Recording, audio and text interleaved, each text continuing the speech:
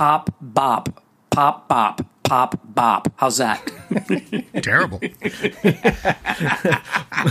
a fucking mess. Thanks for making my point for me. Pop, bop, pop, bop, pop, pop. Among the worst things I've ever heard. Ear and Loathing.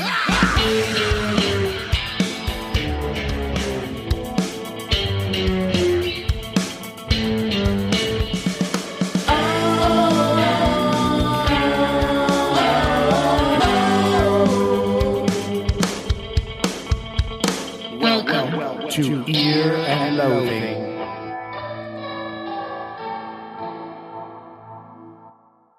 You have backed your car into Ear and Loathing. We are the Gitmo Bros doing our podcast. Number one rockers forever doing a podcast as usual. Welcome to episode 35. Yeah, look at us. 35 episodes under our belts. Oh, hi there. Our guest showed up early. It's Bowser. It's Bowser. Well, the plane will be by soon. Don't worry. So thank you for checking in there, Mr. Media Darling. Why don't you send some sort of greeting to the people right now? I'm George White, and I just want to fill the world with silly love songs. I've heard his music. It's true.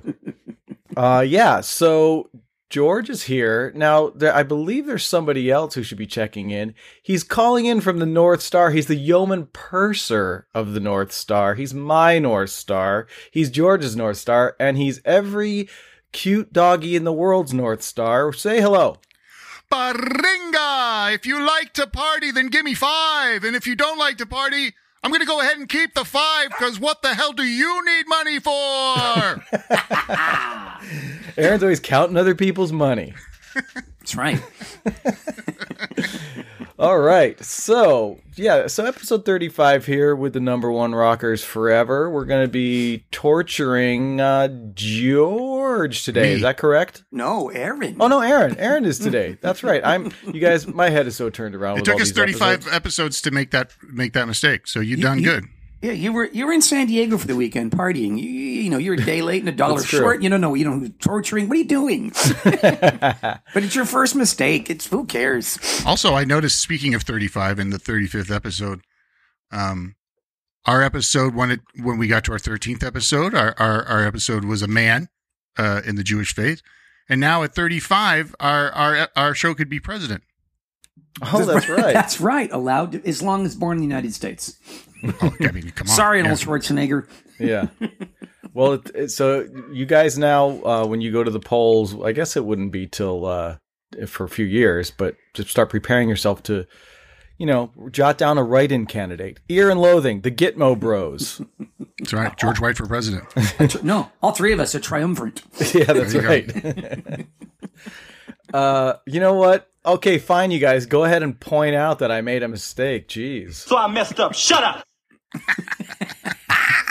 You did it on purpose, so you could do your drop. Oh, of course. No, it's just because there's so many episodes I'm juggling all the time. I never know what's up and what's down and who's up next and whatever. But you know who I know for sure is up next? It's a little, a squat little hillbilly. The corner of the world. with dripping tobacco juice out of his mouth as he spits and says this. Hi there. Welcome to Kibitz Corner. Fucking Clem got some in my eye this time. Yeah, he's been doing a good job. He introduced today's social media trailer for episode 32. Oh, right, Clem. yeah. Clem was introducing that today, yeah. Yeah, we use Clem when one of us isn't in the torture chamber and we have a guest. Clem's the one who does it, under protest, but he does do it. So, yeah, George, Clem opened the curtain and is now allowing you to walk to center stage and let us... Aaron. I am. Fucking A. God damn it. Jesus. You want to torture George? So I messed up. Shut up. Why do I think George? I don't know. I got George on the brain. All right, sorry, I don't Aaron. know. I'm an asshole. So Aaron has now been ushered in. Clem is now removing George from center stage. Hey, Clem, ow, hey. and Aaron's walking by and giving George a look, going as he goes through the curtains, and he presents us with this. I was thinking about. I was just sort of mulling over things as I was driving to work today, and I was thinking about this kind of life moment, and I was thinking that I would call this "God damn you, wisdom." You need a theme song. Yeah, if I didn't have time. But I was thinking that, like, when I was a kid, the best way to illustrate it is this. When I was a kid, it was before I moved to South Pass, I was living in Van Nuys, just around the corner from George, really. And when I was young, I distinctly remember, and my parents were still together, so that makes me fucking young. I was young. And I remember looking at my dad one day, going, this fucking guy, he could go at any time, this motherfucker could get in his car into the MG and drive to the North Hollywood fucking water slide and just take the day. Water slide all day long.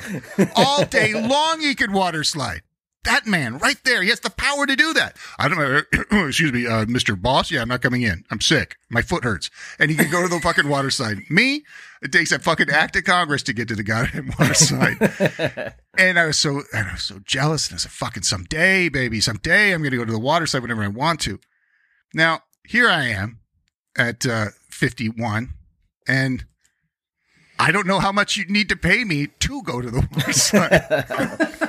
Because I get wrapped up in it, and I think about, there's going to be traffic. It's the fucking water's gross. I don't want to be around the people who would go to that place. Yeah, just be like dunking myself into COVID juice or something. Right.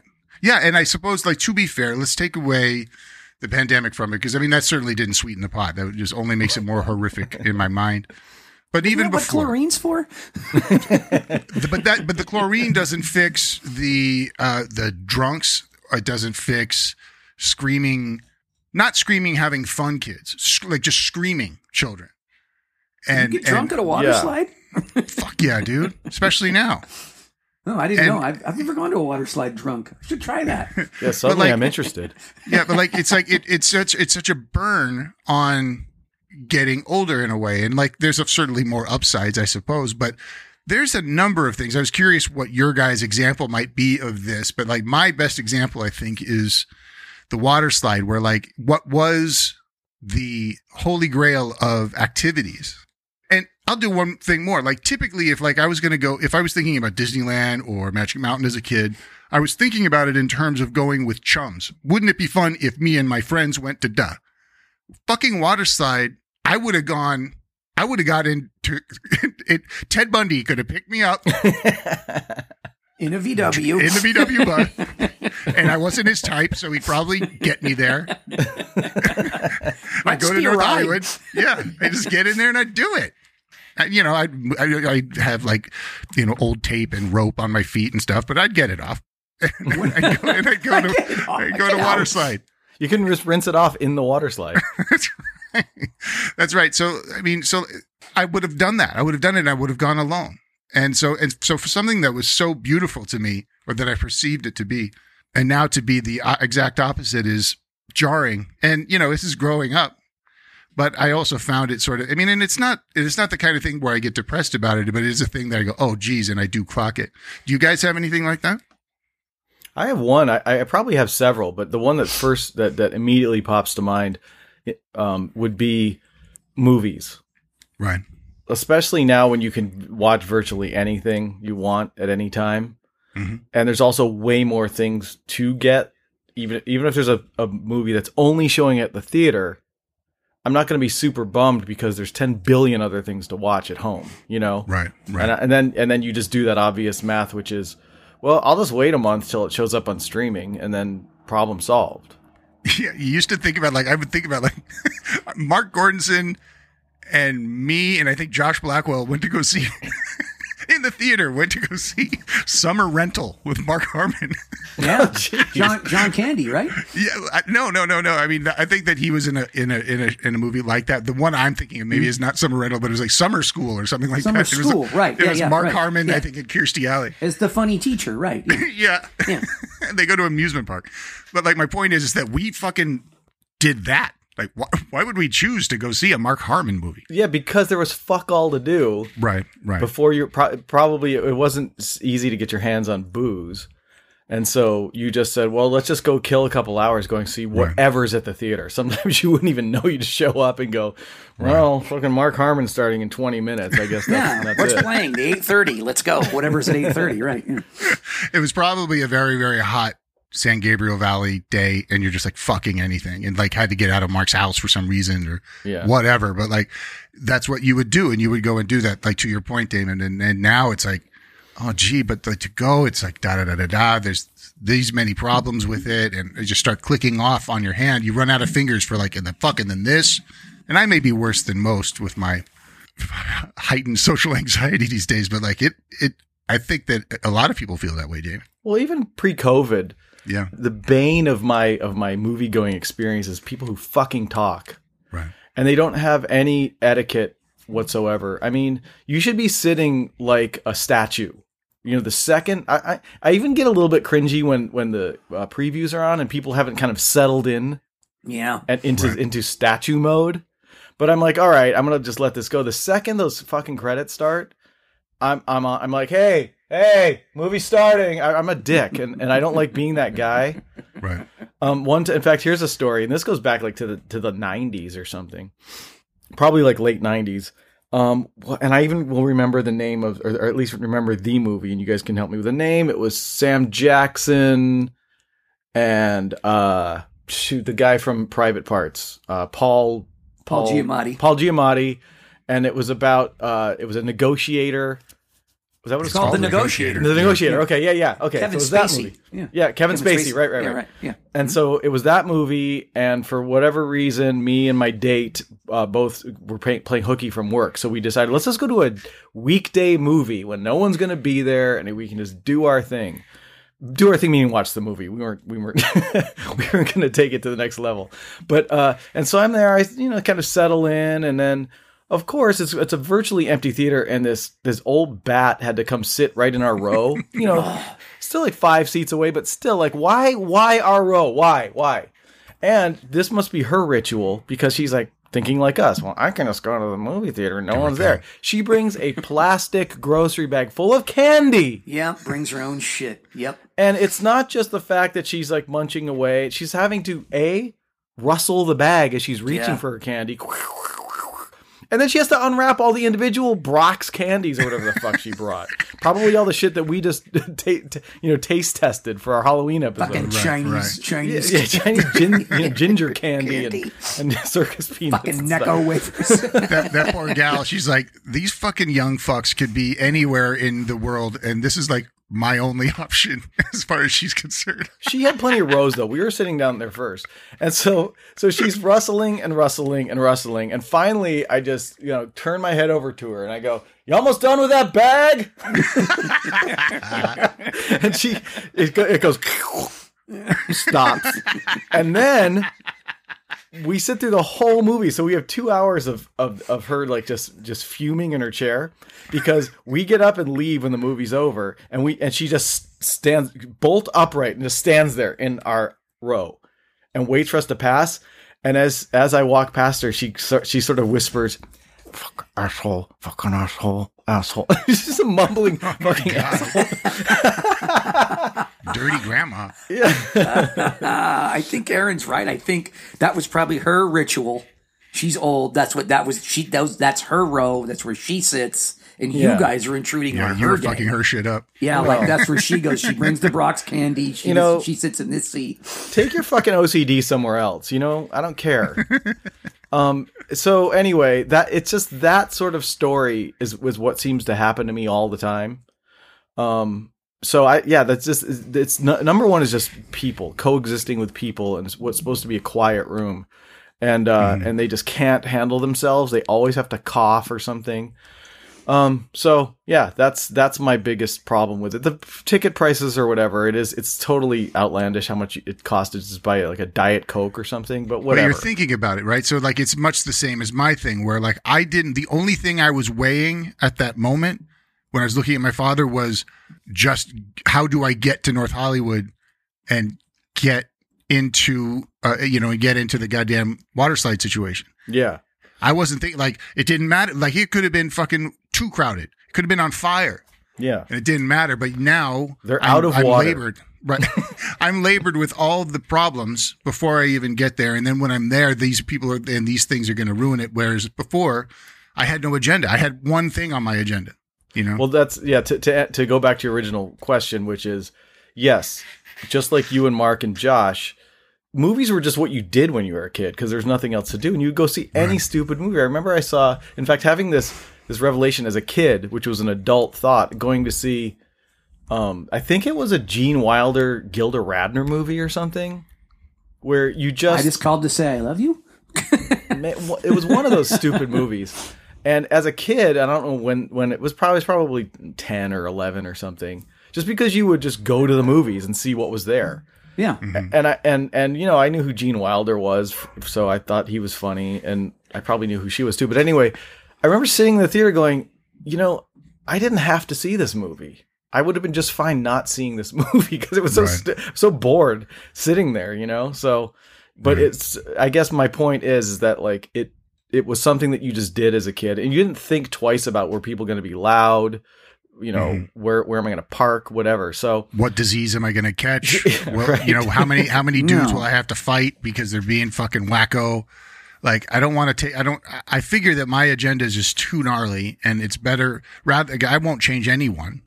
So I just need to take me out of it is where I put it. Now, what about you, George? Do you have that? Did you have those kinds of, a thing like that when you were a kid that you remember? That now you just would never fucking do?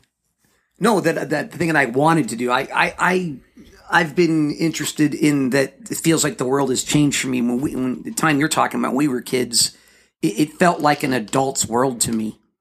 And it was. And you wanted to be older and you wanted to be an adult. At least I did.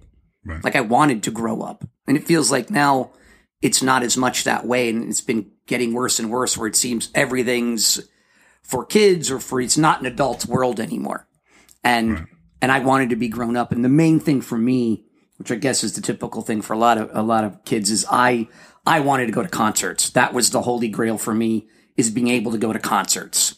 And somehow that was a portal for me to girls as well. Like if you could go to a concert, you were just going to meet girls there and going to finger blast and during the show, and it was just going to be the greatest thing in the world. That was the whole. Don't know. Just going to concerts and specifically the word concert. Like I just want to go to concerts. And by the way, by the time I was 11, I went to see Kiss when I was 11. And that was my first show. And, I went with my cool neighbors that were like Vicky and Ernie that were like 18. They were 19 years old, but they were married. And I'd been the ring boy in their wedding. And your first showbiz gig. Yeah, first. And it was, they were recording Kiss Alive too at the LA Forum. And that's what I really want to do. Cause like older kids that went to concerts were cool to me. And had girlfriends and could go to shows and just like, kind of like Damon's, parted a surfer here in the middle of Santa Cruz story. Like that. I just wanted to be like those kids. Yeah. And go to shows. And that was not shows, concerts. And I was telling someone this the other day that the one thing that happened to me that was so fantastic was that when Kiss was making Kiss Meets the Phantom of the Park, which was their movie that was on NBC. And it's about the stupidest thing in the world. If you've never seen it, go watch it just for the comedy. Have either of you ever seen that movie? Yeah. Bits and pieces, yeah. I remember it being horrible. It's just, it's nearly, on the level of Can't Stop the Music, except it's a TV movie. Just crazy. But anyway, you could only win tickets on 10Q. That's the only place you could do to win tickets because they were going to have a concert at Magic Mountain. And because that's where they shot the movie. It was about the band and a phantom that haunted the park and whatever. And so they're only giving tickets away in 10Q. And I call and I don't win. My fucking neighbor wins. And I'm like, he just goes home and comes back like 5 minutes later. Hey, I won.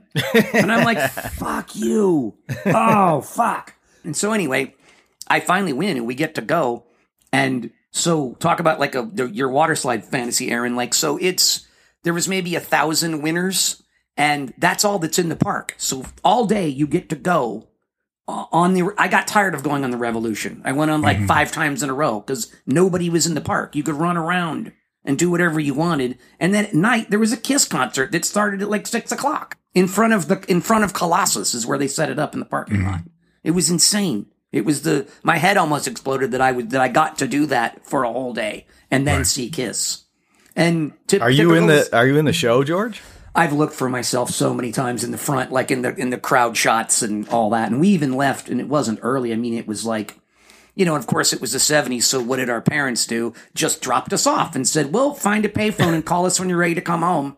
Yeah. And there was like 6 of us, ranging between 15 and 12. And that was it. And we were there the whole day, I guess unsupervised. I don't, no one, I mean, there were security guards and whatever, but, and still at 2 a.m. or 1 a.m. when we went home, they were still shooting pickups for the movie, like stage pickups. And I didn't even want to, I was mad. I was like, I'm staying. I'll get a ride home. You guys go. And then I realized I'll bum a ride with Gene. Gene will take me home. You'll see. But that was the concerts. The answer to your question, Aaron's concerts. My question to you meaning is, what? That I don't understand. So you're saying that the crux of this whole thing was something that you knew was gonna be awesome, but now labored with the wisdom of all these years, you go, it sounds like a fucking nightmare. Oh, same thing. Like now going to a show is this giant hassle. Like I always think like, because Bingo goes to so many shows and I'm like, who wants to go see Dawkins at the Whiskey now? Who would hassle with that just to go see a band at the Whiskey? Even that. And forget about it. A show at an arena or somewhere, just the cash outlay, the fucking hassle. I went to, my friend Sean invited me to go to a Rams football game at the new SoFi Stadium. Right. I shit you not. Between the tickets and what we spent the day, it cost us $1,000. It cost us $500 each to go see That's not an exaggeration. It's not. Nope. Yeah. That's so fucking stupid. Fuck the and NFL. By the way, we sat in the highest section. We were in the first row of the highest section. But I mean, and by the way, $300 of that was getting there to and fro in an Uber. This is the city you live in, George. Here, I'm going to get this dog out of this fucking room. Here, don't stop. I won't stop anything. We're just going to edit this point. I'll be right back. Hi, doggy. Hi. But yeah, it was such a, and it was fun and everything, but at the end of the day, just like how it used to be, it's this brand new stadium and it's great and all, but there's still a line for the bathroom and everything's expensive and the drinks are still watered down and it's still the same experience. It's a little bit cleaner, Mm-hmm. I remember I went into the bathroom and of course there's water all over the floor, piss all over next to the toilets, and there's no paper towels. And I'm like, we've made no advances at all. Yeah, this could be 1975. Right. This is a beautiful stadium, but the problem is the people that are here. Not right. That's my point. That's the point. That's like, you can dress up anything, and even if you're in fancy boy seats, I don't want to get into a whole thing about it. It's just like it's and it's a drag, and I don't know. I'm inclined to say it's the world that's changed, not me, because it was better before. Yeah, I think. But that's what every. Yeah. I think that's the curse of the middle age. I say middle age. I hope I'm middle age. Yeah, right. Well, not according to not according to certain people who are counting me out in about 14 years. Is it 2038? Is that the date? 36. 2036. Okay. Yeah, enjoy me while you can. Because 2036, I'm out. I just said it. The gypsy told me. But yeah, that was my thing. Is now I wouldn't. It's hard to get me to go. Like I would barely even go see a band at a bar. I didn't go the other night again with Rick and Steve. They were like, "Hey, let's go see." And I'm like, it's in Tahunga. I just didn't. I don't know. Yeah, I love that about Bingo, and there is part of me that covets that for myself. Like I wish that I had just enjoyed, because Bingo enjoys the thing. He likes every part of it. It's not just the fucking, and that's a beautiful thing. And I love enthusiasts. I love enthusiasm, but I just can't. Bing Vivant. Bing Vivant. I was thinking about I'm going to say when I was in my early 40s. I'm going to say I'm a 41 maybe or something. And somebody pitched the idea of like, let's go to Vegas for New Year's Eve. And I said, there's going to be a lot of people there. And I just realized that it's the same words. It just switches. It used to be, there's going to be a lot of people there. Switches to, there's going to be a lot of people there. Like, it's the same. It's going to be this whole thing. But your attitude changes as soon as whoever said that to me, but let's go to Vegas for New Year's Eve. I just pictured myself where I'm sitting on the curb and I'm tired and everyone's yelling, yay, New Year's Eve. And they're standing up and I'm just sitting down and all I can see is a bunch of butts because I just don't care enough to stand up and go, yay, New Year's Eve. That was my picture when someone told me that's what was New Year's Eve in Las Vegas when, years before I would have been so excited and, I think I was going to be, on the rooftop of the Stardust partying with strippers, but. Yeah. But no. The list is unfortunately much larger on the things that I just can't imagine wanting to do. And many of them used to be right up near the top or certainly loomed large in my hope chest, I still happily have a lot of things that I'm excited to do and want to do and all that. They're just typically closer to home. They're at home. Yeah, right. Hey, suddenly this became curmudgeon and loathing. I know. Fucking old Ear thoughts. and complaining. Well, thank you for sharing that with me. So that was goddamn you, wisdom. Get off my lawn, wisdom. Get off my lawn, wisdom. I guess the question is, do you truly feel wise now from this conversation? Did we happen to answer your questions? Well, I tell you, if the question was, am I alone in this? Now I know that I'm not. And so, yes, I have my answer, you could say. I have my answer. I have my answer. Thanks, Mike. I have one follow-up question for you, Aaron. Did you, the waterside, the one in North Hollywood, that's the one that was cement, right? Yeah. Right? It was, right? Yeah, it was on the north side of the 170, right? Yeah, and like going toward it was over near. I don't want to bother people with this, but there was that Sixplex theater that's over right by Sears. Yeah. Laurel Canyon and Victory. Yeah, down that way. Yeah, probably still fucking there. Right, it probably is. Yeah, and for everyone out there, Laurel Canyon Victory, near where the North Hollywood shootout was. That's where the Bank of America was. They used for heat. That's right. There you go. Same shootout, but Hollywood Minute.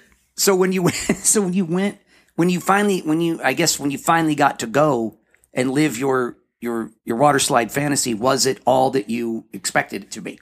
The truth is that I probably went like 3 times a year, but when I wanted to go was fucking any time when like wherever we were both going, like dad, I was waiting for my dad. We were going to go to work, Yeah. And I would just be thinking he could call an audible right now. Yeah. And say, you know what, boy, we're staying home. They could have made my fucking life. It would have, I still would be smiling from that moment. Right. Did not happen. Not necessarily his fault. I doubt that was the last thing on his mind. Depends how far it was, but I submit the MG probably would have broken down before you got there. Well, gee, I mean, if you think about where I lived on fucking Bessemer. I mean, I lived maybe like 2 miles from there. It was not far. But I mean, even though it was the 70s, I mean, I was too young to be like, get on a bus at that time. Right, yeah. Right. But, Aaron, when you were at the water slide, the rare occasions you did go, and you slid by, it was a little mat, right, that they would give you? Yeah. And would your dad turn to another gentleman saying next to him and say, this water slide is a real tour de force for Aaron? That's my boy. Kid can't get enough. He's the Paul McCartney of this water slide in North Hollywood. See how he takes those turns? Not every kid does that. It's all in how you grip it. It's how you grip the mat. He's it's a left natural. grip. It's a natural. That's my boy. Yeah, the one who's crying. That's my son. It's a fucking natural. Watch how he moves in the water when he comes down the slide. Watch how he moves in the water. Did you see Bobby Redford in Downhill Racer? Yeah. Where do you think they got those moves from? All right. Thank you very much for entertaining me. And It's about entertainment, baby. I'm glad I could provide the information. I thought I might have come up with a couple more, but that one, the movie thing, really is the one that was a very natural, obvious thing to do when you're a kid, and an unnatural, horrifying thing to do as an adult. Well, we could do another episode of Goddamn You Wisdom some other time. All right, cool, guys. Well, I guess we've put that off long enough with all your water slide stories and stuff. I see what you're trying to do over here, but I think it's time for the main event, which is taking Aaron and sliding him down on a mat to a place that we like to call... Torture chamber. Okay, I'm not gonna bullshit you, okay? I don't really give a good fuck what you know or don't know. But I'm gonna torture you anyway. Suffering. Anguish. Pain. Torture. As we discussed, this is episode 35. Now, as you all know, and as our listeners know, episode 34 was Oh Nothing, Dalton Grant guest episode. So we're in a completely alternative universe as far as who goes first, who goes second. So I'm thinking back to episode 33, which is we were... I know I went first because I played Billy Crystal, You Look Marvelous. Yes. And so that means George has to go first this time. That's right. Yeah, and so George, I have George's song to play for Aaron. It's Torture. And do you have anything to say about this song before we get started? A little bit. So, you're not, you don't hear the words Cher and deep cut a lot, but you're going to hear it from me, my friends. And this is what you get from Ear and Loathing. You're going to get deep cuts from Cher. I love Cher. Well, we'll see about after this. This is from 1979's disco album, Take Me Home. It is not the title track because it's a deep cut, and I might as well tell you the title because it's great. It's Get Down, Guitar Groupie, and it's GIT, Get Down, Guitar Groupie. What year? 1979 off her disco record, Take Me Home. Which Take Me Home, the song was a big hit. So she's saying get down to the guitar groupie she's singing to, I guess I should just wait. Just wait. Yeah. Just wait about, so spin it, Damon. Get down, guitar groupie, deep cut, Cher, Take Me Home. Oh yeah. This famous, kind of like outfit she's wearing with the metal bikini. The metal Viking outfit. Yes. Dragon wing headdress thing. Bob Mackie. Oh yeah. Oh yes. That is a Bob Mackie. Yeah. All right, Get Down Guitar Groupie by Cher. We get a commercial. Damn it. I don't know. Should there be a company called Mass Mutual, which is what this ad is for? It sounds like mutual masturbation, if you ask me. I mean, if I show up at the bank and I get to give and receive a handy, maybe I would bank with them. I don't know. What are you Talk offering? about interest. Yeah. What are you offering? So what are the benefits of this CD? I'd like to open an account. I'd like an HJ if you give me a CD. All right. So anyway, here we go.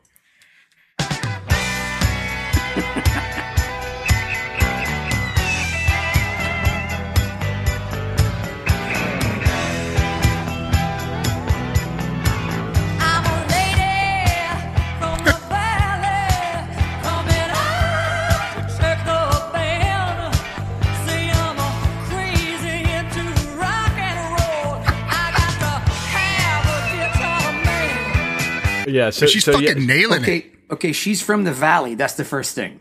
Fuck yeah. Right away, coming down the valley. I'm a lady from the valley. What right away. With Van Nuys? Yeah, you live near the waterslide? Do you have an MG? It's so funny how loud, like, it might be the fact that I'm 1,500 miles away, but like the mix sounds so funny, and like the guitar is screaming right on her. Like, I understand that's the point of the song, but I think they could have backed it off a little bit. No, he's a crazy guitar man. Is that Ace playing? Was this a Gene produced thing? No. Gene has a line in this. He has one line. You'll know it. No. Gene has one line in it. And typical, because I looked a lot into Cher and who she worked with and all. And And I'll give you guys 3 guesses who this band is. The whole band. It's a band? Well, they became a band later. Jafria? No, not even close. That's always my guess. The obvious, if you're saying they became a band later and it was 1979, well, Toto, did they? Exactly. Predate? You nailed okay. it. Like you're fucking Cher. So what do you get for this piece of crap? Oh, nothing. Toto. Yeah. You get David Hungate, Lukather, and Jeff Picard. That's who's on only this song, by the way. They went and got them because, well, this has to be the rock song, so we got to get these guys. The so rest that's of the record, Luke. That's Luke on the shred. That's Luke on the shred. Nice. But unfortunately, she wasn't a groupie for him. She's That's with my Gene next at the question, time. George. Is she singing about the? Is she like the omniscient observer of a guitar groupie? No, she groupie? is. No, she is the guitar Okay. groupie. Okay. So Yeah. So she's the listen to more. narrator. The first person guitar groupie. Yes. Okay, here we go. So what are the lyrics so far, George? Do you have them? I'm a lady from the valley coming out to check the band. See, I'm crazy into rock and roll. I gotta have a guitar man. Are we sure this isn't about bingo? I like that she's from the valley. Yeah. I'm a lady from because why? Not Hollywood. She's from the valley. She wants us to know that she's from the fucking valley, the San Fernando Valley. I'm guessing. Legitimate question. Based on her ethnicity, is she from Glendale? And she is not. I don't believe Cher is. Kind of the Which valley? Yeah. Is it the San Gabriel Valley? All right. Well, okay. But seriously, she really is from the valley, isn't Cher from L.A.? Oh, that's a good. I think you're right. Yeah, I think you're right. Okay. And by the way, Aaron, Cher could go to the water park whenever she wanted. And she fucking did. I mean, because she was a star really young when Sonny started dating her when she was still like fired up about water slides. Yeah, right. Probably. She's like 15 or 16, right? Yeah. Oh my word. I think he met her at the water slide. She was waiting to play Dragon's Lair. Yeah. Wearing this outfit. She was How wearing many this quarters? outfit, and he was sitting outside in an MG waiting to pick up his young son. With his fingerless gloves. He bought her a lolly. Gross. True story. Mustache wax. All right, here we go. I have to say, though, this groove is kind of dope. I'm kind of digging the groove. I'm kind of digging. I mean, and it's fucking Toto, so, it's a big surprise. It's a sweet groove. Yeah. Let it roll. Okay.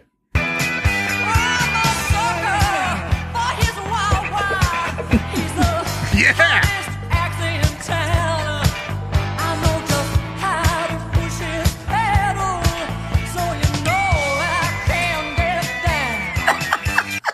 Did you get all that? I'm a sucker for his wah-wah. He's the hottest act in town. I know just how to push his pedal, so you know I can get down. G-I-T, get down. Wow. Right. Oh, yeah. It's guitar groupie, Get Down. Get like a get fiddle. Right? Yeah, exactly. Yes. Oh, Jesus. Here comes the chorus. This is my rule about reverb, by the way.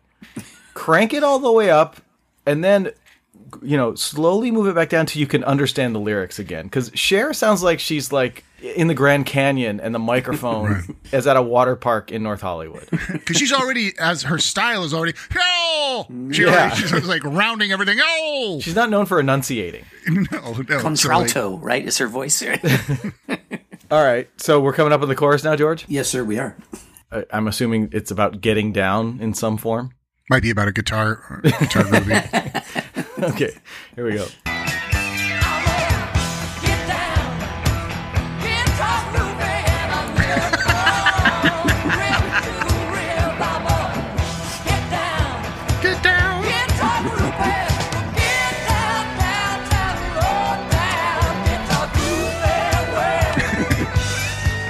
Yes, so I'm a get down guitar groupie. I live from riff to riff. I'm a get down guitar groupie. Get down downtown low down. Whoa. Guitar groupie. Who wrote this, George? What moron put these words together? Some guys, I forget, they wrote a bunch of songs on this record. It's no one that you know, or it's just some guys. Gene didn't weigh in with some of his genius lyrics? No, he did not. Gene did. Gene only has one. He has one line. You'll hear him. He has a line in the bridge. Oh, great. I bet he's the bouncer, like saying, "Okay, you can come back." That's asshole. close, Aaron. Gene. For the love of Pete. For the love of Peter, Chris. Okay, here we go.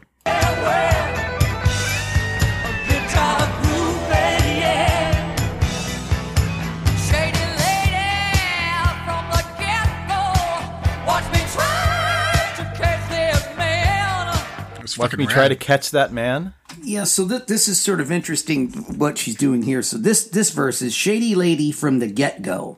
Watch me try to catch this man. See how I lure him with my seductiveness, calling myself a fan. So she's not even a fan. She just wants to fuck the guy. She's not even a fan.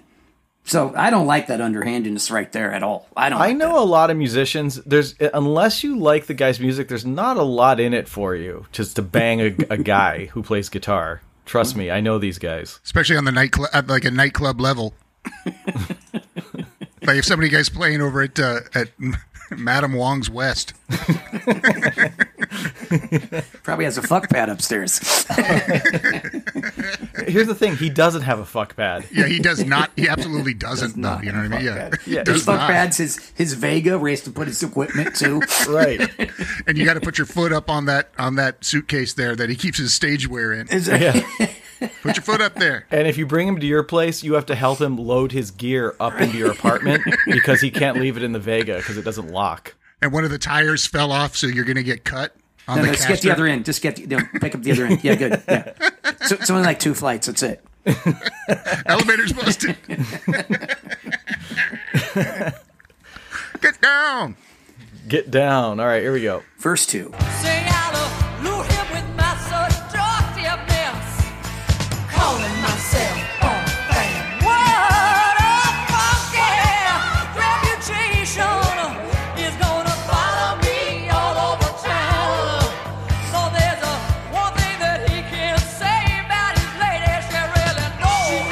Yeah, I don't understand a fucking thing she's saying. She doesn't speak clearly. There's the reverb. There's so much You're reverb in the room on with this. it. And look, I know the sound system in this room is shitty, but still, I just don't think I'd be able to hear this if she was singing it next to my ear. Yeah, somewhere like Lenny Kravitz is dry as a bone and Cher's all over the map. So like we need to cut this, split the difference. So George, what was that last part of the verse? The last part, that verse was, what a funky reputation, it's gonna follow me all over town. For there's one thing that he can say about his lady, she really knows how to get on down. Who wrote that? I mean, I am curious to know who wrote this. Obviously a musician wrote it. And then, so what is his issue with groupies? Because he sounds like he hates them. I don't know. On the credits it says Aller and Esty, ESTY, and there's no link. There's not a lot about this information about this song, what it being a deep cut and all. And they wrote a lot of stuff on this record, like that duo Aller, ALLER, Esty, ESTY. They wrote like 5 or 6 songs on this record, like it's their thing. Yeah, they're probably all about groupies and there's probably a song about going to Guitar Center and haggling for a new amp or something. These guys are morons. This song is so fucking lame. It's very lame. It's yeah. Yeah, and the guy Bob Esty, he produced this record.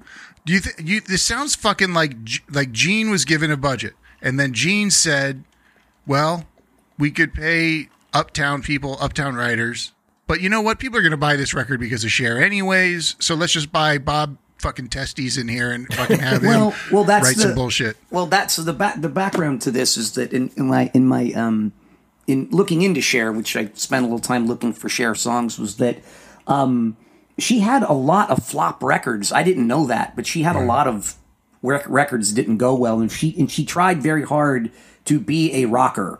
And if you guys remember, right before this was the Greg Allman period, like a year or two before this. And they made a record together, which that's pretty bad too. It's not this bad. And it was just called, not the name of the album, just the name of the group was called Allman and Woman. And that's what it was. And it was the two of them making a record. And it was mostly covers and stuff, but it didn't do well. And then after this, she was with that guy Les Dudek, who was a guitar player, and she had been with Gene during this period. But the point is that she decided now, like, I'm going to buckle and make a disco record and have a hit. And so she did. A play on all man and woman? I guess so. I think because he said it said Allman. You know, he didn't. That's been upsetting me ever since you said it. You're right. I lost everything else. Aaron's writing it down, diagramming man. the sentence. All in woman. I'm like the fucking assassination guy. I've got string. But she's always been wanting to be part of rock for, you know, because then later on I forgot that in the 80s is when finally she made it, when she she started with seeing Richie Sambora. And we that all sleep alone. And that hooked her into everybody, all the Desmond Childs and Diane Warrens and all those songwriters and all those songs. You know, If I Could Turn Back Time and all those things became. But it really was always about the outfit. It really wasn't about the music, really. Because I started thinking about all this music and I thought, what Cher song really endures, you know? And you hear on the radio still. Turn Back Time. It turned back time, I guess, and maybe then she kind of went into the gay club thing with Do You Believe in the 90s. Right. But she had a lot of floppy records, and she just decided to make a disco record and have a hit, and Take Me Home was a hit. Yeah. So this one went platinum, this record went platinum. I don't think it was because of Get Down Guitar Groupie, but the song has a strut, though. I mean, it has a fucking strut to it. I mean, it's really dumb lyrics. Really dumb. No reggae strut. It's not reggae strut. Let's hear a little more. Let's hear a little more of Get Down Guitar Groupie. I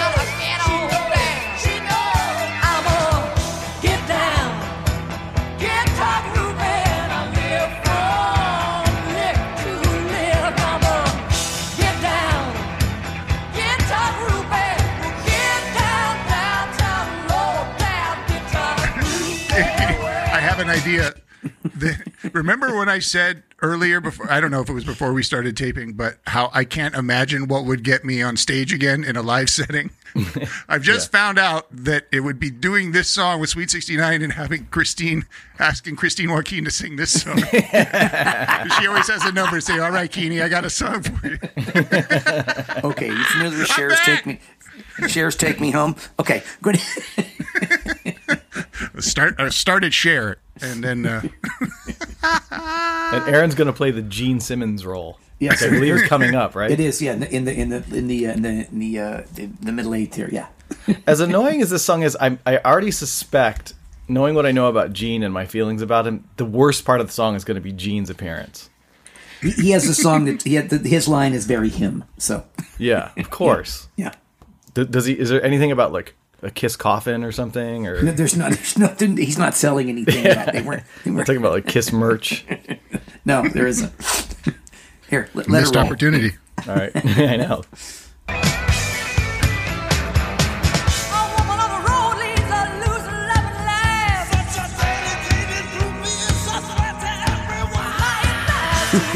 Oh, God. What did he say? So the first line, a woman on the road leads a loose and loving life. And Gene, my advice to all you ladies is you've got to get around. Jesus. So what is he rhyming with? Is he rhyming with anything? That's his line. You've got to get around. Yeah, that's an his asshole. So if you want to, that's his advice. Right. Fuck as many guitar players as you can. And, and one of them should be me. I'm Gene Simmons. Well, he doesn't say anything about who you should. He's okay if you sleep in with engineers and pup and taco workers. Maybe you work at a water slide. It's his advice. It's his advice is to get around, okay? That's just get around. Forget college. Just get around, you know? Screw a couple college girls and guys. You're a girl from the valley. You know what? Yeah. You're a Get Down Guitar Groupie, you know? It's just because it's Gene and he thinks he's so cool and he's not. He's the antithesis of cool. The second he's out of that costume, you know, he's the most giant douchebag in rock and roll. Yeah, he is not cool. That is a true thing to say. Like Gene's a lot of stuff, and some of them are positive for sure. Driven as hell. He is not cool. He's like Madonna. He's a great businesswoman. He does his own business, guys. He does his own. Get down. You listening, Keeney? Write these lyrics down, Christine. Write these down. Yeah. Start practicing.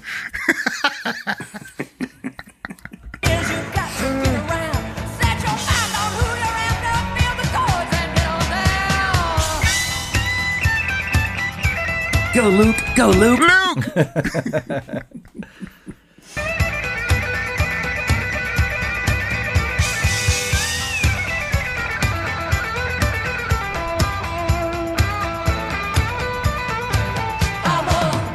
Now, didn't that make you want to get down with him, though? That was the firstest take I've ever heard. Because Luke is a goddamn genius. And, Yes, and right yes. there, that's him just making sure his amp's on. Just roll it. I don't give a shit. And the rest of this is just get down, get on Groupie. Low down, get down. The rest of it, goddamn. we're pretty much near the end, but let it roll a little longer. All right. Does he do any like answer licks while they're singing the chorus? I think on the outro, yes. Yeah. Yeah.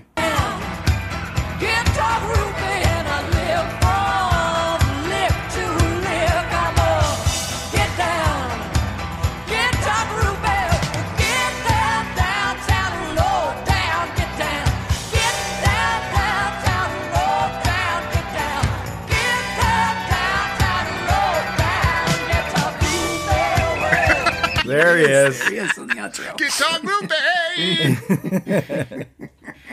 Get down, low down, downtown.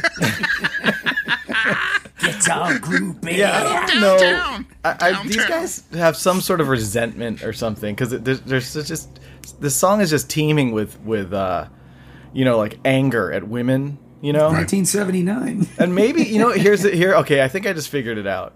Because these no-name numbnuts are looking at guys like Gene Simmons and probably even the dummies from Toto. And they're the ones in the Vega, kind of schlepping around the San Fernando Valley from gig to gig or riff to riff, as they say. And no chick wants to fuck them, They're not getting groupies. I don't care if it's 1979. I don't care how much coke they have. These girls are tracking down Gene Simmons and Steven Tyler. And so this guy wrote this song about all the so-called groupies that he thinks he should have. But if he can't have them, sour grapes. Yeah, they're sluts. Then they're sluts, yeah. Right. There, I just analyzed the song. Thank you. Guitar Groupie! Damon! Now, here's another point of interest. George and I were exchanging texts about what year our torture songs were from. And George, remember I said, I keep going back between like somewhere in the late 60s and the early 70s on this one artist. You'll never guess which artist I was thinking about all day yesterday. What? Who? Cher, of course. Were you really? I really Are you was. shitting me? No. I was in a different era of Cher, a different Shera, if you will. Nice. And thank you. And I was just like, I was thinking I'll return to these songs because I just wasn't quite feeling one as a torture song, but they were, a lot of songs with Cher being some sort of, I don't know, a gypsy or Those, a Native American. I looked at those too, but I figured you had already. I think she says that. lady. She says lady a lot. All of her vaguely racist Lady! songs from the Right, 70s. Yeah, I looked at all those. I agree. Dark Lady. The Dark Lady was one I looked at right. for sure. That one was bubbling to the top, but I think we're stepping on all this, but did you know there's one on an album later, like right before this one, that was a failure where she tried to go back to that, and the song's, I'm not kidding, it's called like War Paint and Soft Feathers. yeah, I did. Yeah, it was also about like, I think this one, instead of like being a half breed, which is another Cher song, by the way. Yeah. It was, I think War Paint and Soft Feathers were the name of, like, Dances with Wolves was the name of a Native American in that movie. So one was named War Paint and the other one was Soft Feathers. That was their actual names. And it was They were in love. One was a Cherokee. One was a Cherokee. Sioux. Yeah, right. Something. And she was she was a blue-eyed Sioux or something. Right, exactly. We were on the same fucking page song. there. You were on the same page. We were on the same It's the page. synchronicity of the show, of the pod. Yeah, I know. Pod sonicity. I was as I looked at Cher, I was surprised that like I said, she didn't. In the beginning, Sunny did everything. Then she had a period of songs that were, like I said, vaguely racist story songs that were popular during that time, which everyone kind of did. You know, the Billy Don't Be a Hero kind of, you know. And then this period where, you know, with this disco and Get Down Guitar Groupie. Then the 80s where she did what was popular, which was Turn Back Time and all that. Turn Back Time and that. And it just was impressed upon me that she didn't really, not that I guess she isn't greater an icon, because she is, but that she followed trends. She didn't set them. It was sort of Cher doing what was already being done. Right. You always get into trouble as an artist when you're doing that. And right. I mean, and she did that a lot. But like you don't always, sometimes you can do that and chase it and you win just enough so that it's the devil for other people, meaning that like for every heart who did it and had a hit, yes, they regretted it later, but they won, you know, in terms of having a hit. Right. There's a million other people who tried to do it and oh well. That's the way it goes. Yeah. And so she did have a hit with this record, and this Get Down Guitar Groupie was on Take Me Home. But Take Me Home, you guys know that song. I think it's a basic disco song. You know, Get Down Downtown. Anything, which what? I live lick to lick. I live lick to lick. Get down, go down, downtown. Is it riff to riff? Riff to riff. And I know how to work his wah-wah pedal. Because at least lick to lick isn't the innuendo, right? But like she also said riff to riff. So she's literally just into the shredding. Yeah. Yeah, they weren't smart enough to come up with at least a funny play on it with like lick to lick, which would have been funny. And then then you have Gene in there with a tongue. The whole thing comes together. The whole thing comes together with Gene. And you'd think that like that he would be, you know, because she's on, and if you guys want to laugh, if you ever listened to Gene's solo record, which is just sort of a weird combination of stuff he likes, and there's a song called Living in Sin at the Holiday Inn. And and she plays a groupie on it. Like she says, like, "Oh, Mr. Simmons, I can't believe I reached your room." Like she's calling the room. Yeah. She does that on his solo record, and you guys would make you sick. But like, there's like two or three Beatles things he does on his solo record where he got the guys from Beatlemania to come sing with him. Yeah. Well, you really can, like, it's a thing that Gene would like, to ask a groupie to call him Mr. fucking Simmons. You're right. Asshole. But you know, it's funny that it's Cher. It's supposed to be funny that it's Cher. That's what's. She's living riff to riff, okay? She's living riff to riff, guys. She's from the valley. You know, she lives over by the waterslide in Bessemer. You know, and she. I want to get that T-shirt. Living riff to riff. That's what Christine should wear on stage. God damn it. Well, there you go. Is there anything else, George? No, that's Get Down Guitar Groupie. Well, then there's kind of a nice little dovetail into my torture song for Aaron today, because one of the songs that I really spend a lot of time on, a Cher song that I spent a lot of time on, and it was written by Sonny, of course, Sonny Bono. Yeah. It was called "You Better Sit Down, Kids." I almost did that one. Did you get to that one? Yeah. And it's all about the divorced. For some reason, Cher, it's written by Sonny from a male father perspective. Yeah. And then Cher just doesn't bother to change the lyrics. So anyway, it's about a father, sitting his kids down and telling the kids that, he's leaving and they're going to be alone with mom and blah. It's just a really fucking stupid song. Is the father Mac Davis? You better sit down, Scotty. But so there's that side of the coin, which was very like, our childhood of like the parents constantly sitting you down and breaking bad news to you. This is before backwards baseball caps too. Like Aaron's mom sitting him down and saying, "Look, we have to leave the Village People movie so we can go back and fight with your dad some more." Yeah, we can't stay with the Village People all day. All day. We're gonna have to go home sometime. Can you drop me off at the water slide, please? You better sit down, Aaron. Mom, I'm in a movie seat. Yeah, we were in the movie theater next to the water slide, by the way. Like we could have done that. It was right over in that same area. The Valley Plaza 6. That's right. So my song is the you cannot do more of a 180 to the way that parents interact with their kids. And I was trying to think of a good department that this came from, but it's really, the only thing I could come up with is this kind of like the cult of parenthood department. Okay. Right. And so let's go back to 1997. Uh-oh. Here we go.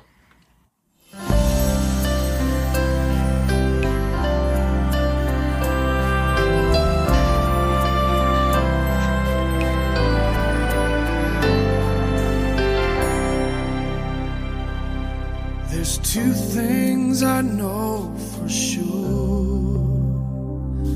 She was sent here from heaven, and she's daddy's little girl. As I drop to my knees by her bed at night. Anyone recognize it? No, it's like it sounds like every other thing. It's I want to say like not Al Jarreau, but like a No, that's a white guy. Is it? That's a Yeah, dopey that's white for guy sure. singing. In fact, I will say if Barney Rubble ever manifested as a human being, he would look Peter like Cetera? No, this guy has Barney's bod as well. Oh, okay. Okay. I'll just tell you who it is. Yeah. It's Christian singer Bob Carlisle. How would we know that? Is that Carlisle with one of those SL deals or with a YL thing? It's Carlisle. Wow, both. Yeah. Yeah. What an asshole way to spell it.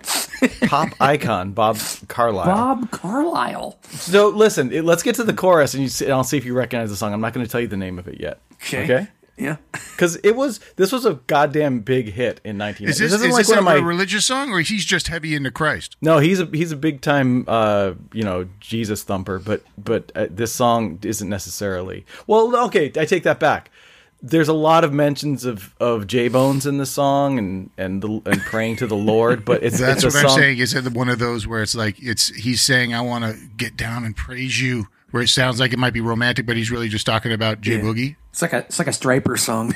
Don't forget how I introed this about the parents. Okay, Yeah, right. Okay. and you guys might recognize the chorus, so let's get there Okay, let's before get I it, tell yeah. you the name of it, and then we'll regroup. Bob Carlisle. She talks to Jesus, and I close my eyes, and I thank God for all of the joy in my life.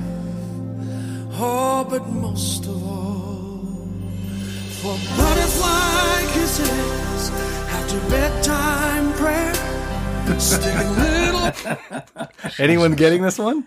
No, it's Butterfly Kisses. That's right. Yeah. Yeah, and there's a reason I know this, and it's a whole other story. But Is it a story you can reveal? oh yeah, totally. Okay. But play a little more, and I'll tell it in a minute. Okay.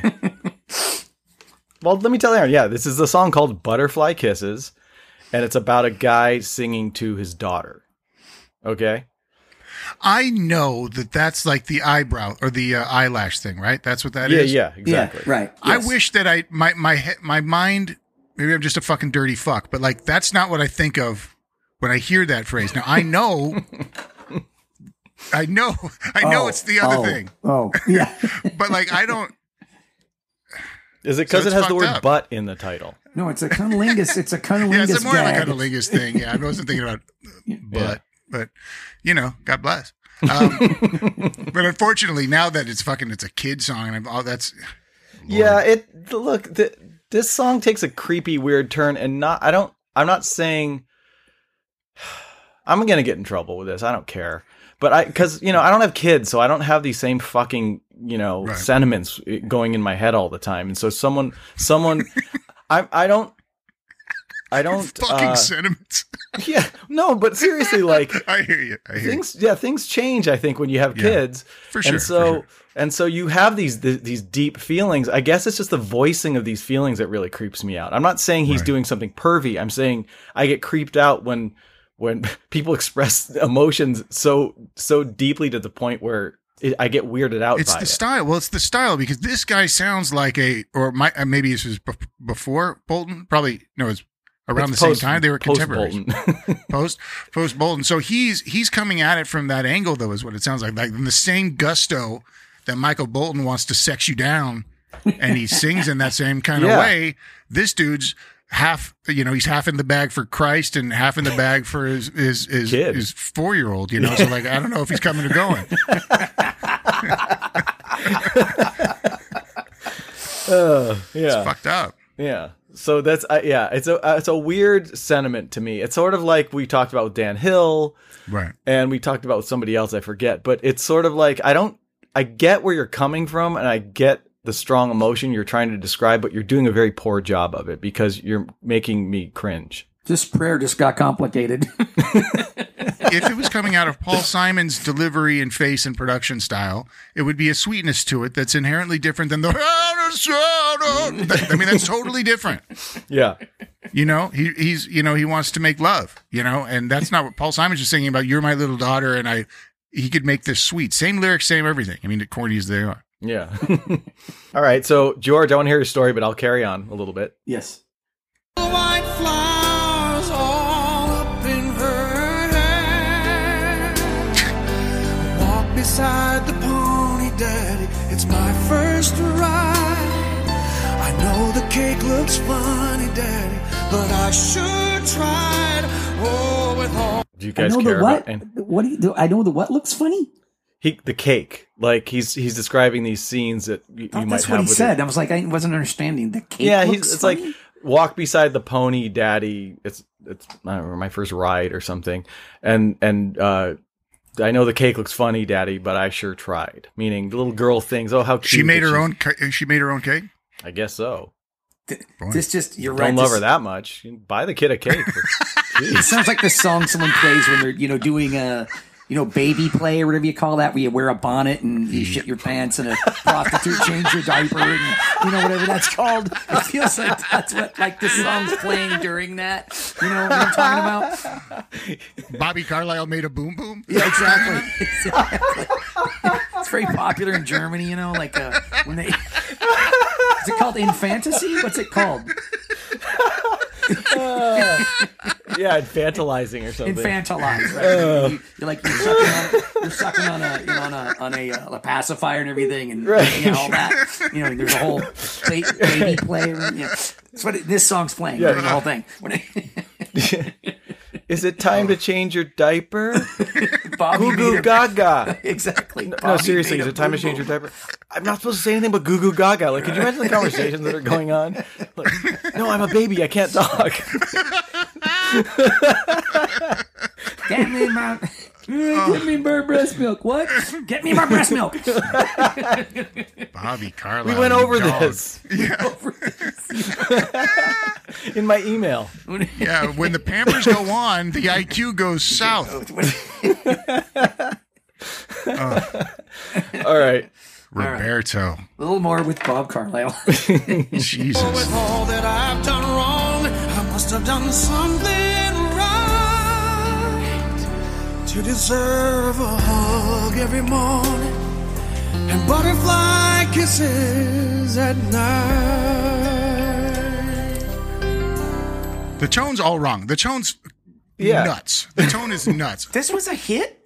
Let me tell you. Yeah, this was I remember this. Christian music artist Bob Carlisle from the album Butterfly. It was originally called Shades of Grace until this song burst onto the scene and became huge, and so they changed the name of the album to Butterfly Kisses (parentheses Shades of Grace). And number 10 on the Billboard chart, number 1 on Adult Contemporary, and it was a big on country. I don't remember what number on country charts, but it won a Grammy for Best Country Song because they did a remix. The last song on this album is a country remix of this with the pedal steel and the fiddles and shit. So they were hedging their bets, like country or pop. Well, it turns out it was both. And he won Grammy for Best Country Song and a Dove Award, which is the Gospel Music Association Award. I really think it's a easier to take entirely if it's like a corny, yes, but if it's like the country vocal stylings and not any of this R&B bullshit that he's trying to sling on us. Well, I hate to break it to sex us Aaron, up. I'm pretty sure it's the exact same song, including his performance. Oh goodness! And they just threw a slide on there. All they did was like stick different instruments in it, right, and remix it or something. So I don't think he kind of twanged it up for the country crowd. Wow, it's hard to believe it. There is no way I'd believe this is any later than like 1987. It really sounds like that. Yeah, like, it sounds 97 like Richard seems Marx era. way too late. You know? Yeah. Like the production style and everything. Yeah. Really sounds like Mickey Bolton from back in the day. Right, yeah, or Peter Cetera, or one of those. All those. Remember those duet songs where it was like Michael McDonald and Patti LaBelle, or like those kind of. Right. Those kind of all sounded like this, you know. Yeah, like Cher should come in halfway through the song. And then Gene with some advice for guitar groups. Yeah. Just She's your little daughter. God. Soon to be my groupie. All right. Here we go. Verse 2. Here it comes. Okay. This is where it starts to go a little bit sideways. So it hasn't already? Okay. Well, he's still singing to a girl on her pony and saying her prayers and stuff. So we can kind of all relate to that. And then... And her shit cake. Yeah. It's okay, your mom can't cook either. Looks like you take after her. You ever tried her pot roast? This cake of yours looks like shit. Thanks, Dad. Good looking out. Yeah, like what prompted her to say it looked funny? Because she's a kid. Like, was he frowning at the cake when she presented it to him? It's a weird art. I heard it and I didn't think how cake fit in this song. I couldn't figure it out. Yeah. Okay. It's like, hey, Bobby, just go to Ralph's for 2 seconds, get a sheet cake, and be done with it. Right. Like, what's she making it for? Yeah, exactly. Get like a Barney decoration or something. Right. It's not Where it that says like hard. happy graduation on it, but it's her birthday. You're like, I don't know, it's fucking cake's cake. Yeah, splurge. Go to Baskin Robbins, get an ice cream cake. People know. love those. Fudgy the whale. Yeah, there you go. All right, verse 2. Guess who's growing up? Uh-oh. Yikes. Sweet 16 today. Uh-oh. Oh, no, Bobby. She's looking like her mama a little more every day. Did you say cooking? No, looking. Okay. Looking like her mama. With each glass of wine I have, she looks more like her mama. Shit. All right. This is the line that, again, I can't relate to this line. Maybe fathers can, but this just seems like a weird thing to say. Here we go. One part woman, the other part girl. Uh-oh. What? One part blonde, the other part girl? No, one part woman, other part girl. Oh. Yeah. I thought in my version of it, he wasn't even looking at her as his daughter anymore. She's just a blonde now. Oh, Dad, Jesus. Well, Bob, freak. you might even say she's a hot-blooded woman child. Bob's a freak. I'm going to put it down right now. I don't know what the wiki says. Hey, I want to go on the record and say this for real. Like, I saw a video where Bob, when the song was a hit, and Bob was on Oprah, and his family's in the audience, and there's, he's playing the song. It's him with his acoustic and a piano player. And the guy's got a good, solid, this sort of voice, if you Right. like this kind of thing. He sounds live like he sounds here. And, women in the audience are crying because it's such a heartfelt Right. song. And he seems like a nice guy. And his daughter's there, his wife, and I guess they have a son too. And for the record, they seem like nice people. And the girl really likes the song that Dad wrote about her. And it is kind of funny that, like, from the second he wrote the song, it's basically the whole family weeping for like a day and a half when he wrote this song. Because the story he told us, he comes in and I guess he was looking through a photo album and he realized like his daughter's getting older and she's just not going to be in the house that much longer. So he starts crying, and writes the song. Then he plays it for his wife the next morning, but he can't look at her because he's going to cry. And then she has to leave the house because she's crying. And then they play the song for the daughter. The daughter makes them leave the house so she could cry. Like the whole family's just like Just outside. hysterically. Yeah. It's brought to you by, I think it was produced by Kleenex. They're just trying to get Yeah, a exactly. line on it. So it's they seem like a very nice family. In fact, I was dying to find some juicy dirt about, I don't remember her name. I was looking her up. I was Googling her just to, it would be so great if she turned out to be like, hates the song and just hates her dad for writing and stuff. Yeah, but my dad was a Yutz. She became a Git Down guitar groupie. So unfortunately, I couldn't find anything, and maybe it is fortunately. I don't need to know that story where she became an awful person. But anyway, just wanted to get that on the record that they really do seem like nice people. But this is still a very same with Dan Hill. I like Dan Hill. He seems like a cool, nice guy, but these fucking songs, man, they just really are creepy to me. And they cry a lot. The name of the album is Simply Bob Carlisle. And I don't mean that it's Bob Carlisle. It's Simply Bob Carlisle. As if he was ever complicated. Yeah, who was fucking it up? He used to be in a Prague, Christian band. That's what was complicated. Yeah. All right, so moving on here. The hot-blooded woman child. To perfume and makeup, from ribbons and curls, trying her wings out in a great big world. But I remember butterfly kisses after bedtime prayer, sticking little white flowers all up in her hair. That line also is weird to me. Sticking little white flowers all up in her hair. That could go in a different direction. Some very disturbing images that coaxes from me. Yeah, like now Bob. that she's kind of getting to dating age, let's assume that she's going to be 18 soon. There might be sticking other white things in her hair. That's all I'm saying. Dad, why are you staring at me? I'm just watching you sleep, honey. Just watching you sleep. You're safe. You're safe. Can a father watch his Just checking to make sure you said your prayers. Dad, I said prayers like 5 times already. Could you get out of my room? God's watching me. You don't need to watch me anymore. I didn't want this to go here, but it's creepy. There's This is creepy. 37 It's a creepy song. It's a creepy song. I'm not implying. Why would anyone have white flowers in their hair while they're sleeping?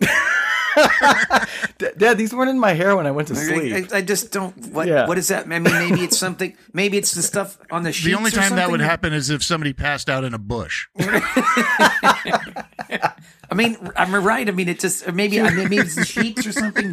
Maybe. Okay, here it is. She was crying so much that she just couldn't see where she was going outside, and she fell into a bush. And there she stayed. And fell asleep. For a bit of time. Okay. For an undisclosed amount of time. Yeah. That night train is a mean wine. Oh, all right. Okay. So. You know how much I love you, Daddy, but if you don't mind. Okay, sorry. This is a weird line. You know how much I love you, Daddy, but if you don't mind, now listen what daughter says to Bob next. Okay. I'm only gonna kiss you on the cheek this time. Oh. Hold on now. Oh my God. It's never been Because he used to kiss her on the mouth?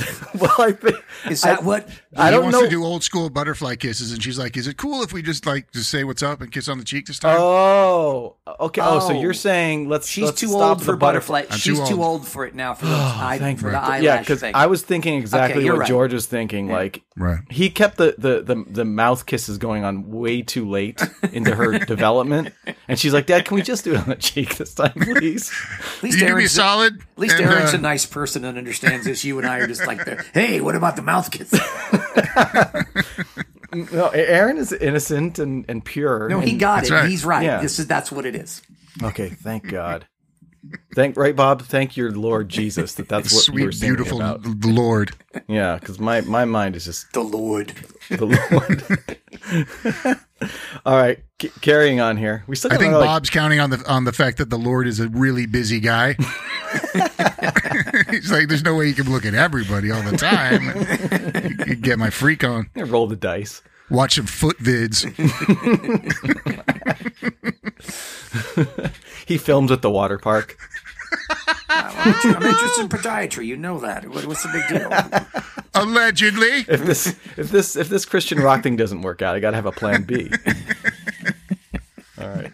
Oh, with all that I've done wrong, I must have done something right. He does admit he's done stuff wrong. Yep. Look, I'm not putting words in his mouth. That's what he said. Yeah, that doesn't like solve that problem that you did just because you cop to it. All right. To deserve her love every morning and butterfly kisses at night. Honey, can I just have some of your eyelashes? And I'll butterfly kiss myself with them. I can get some of your DNA out of this and make another one. You leave, build another daughter. Same thing. They grow back. Yeah. The difference is negligible. She's sleeping and he wakes up. Why do you have scissors by my eye? All right.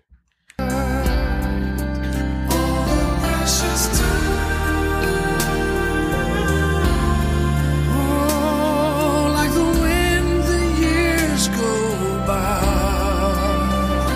All the precious time, like the wind, the years go by. Yeah. Mm-hmm. Yeah. I got it. This is a weird bridge. It's like you said, George. This is like a very 80s bridge. Yeah.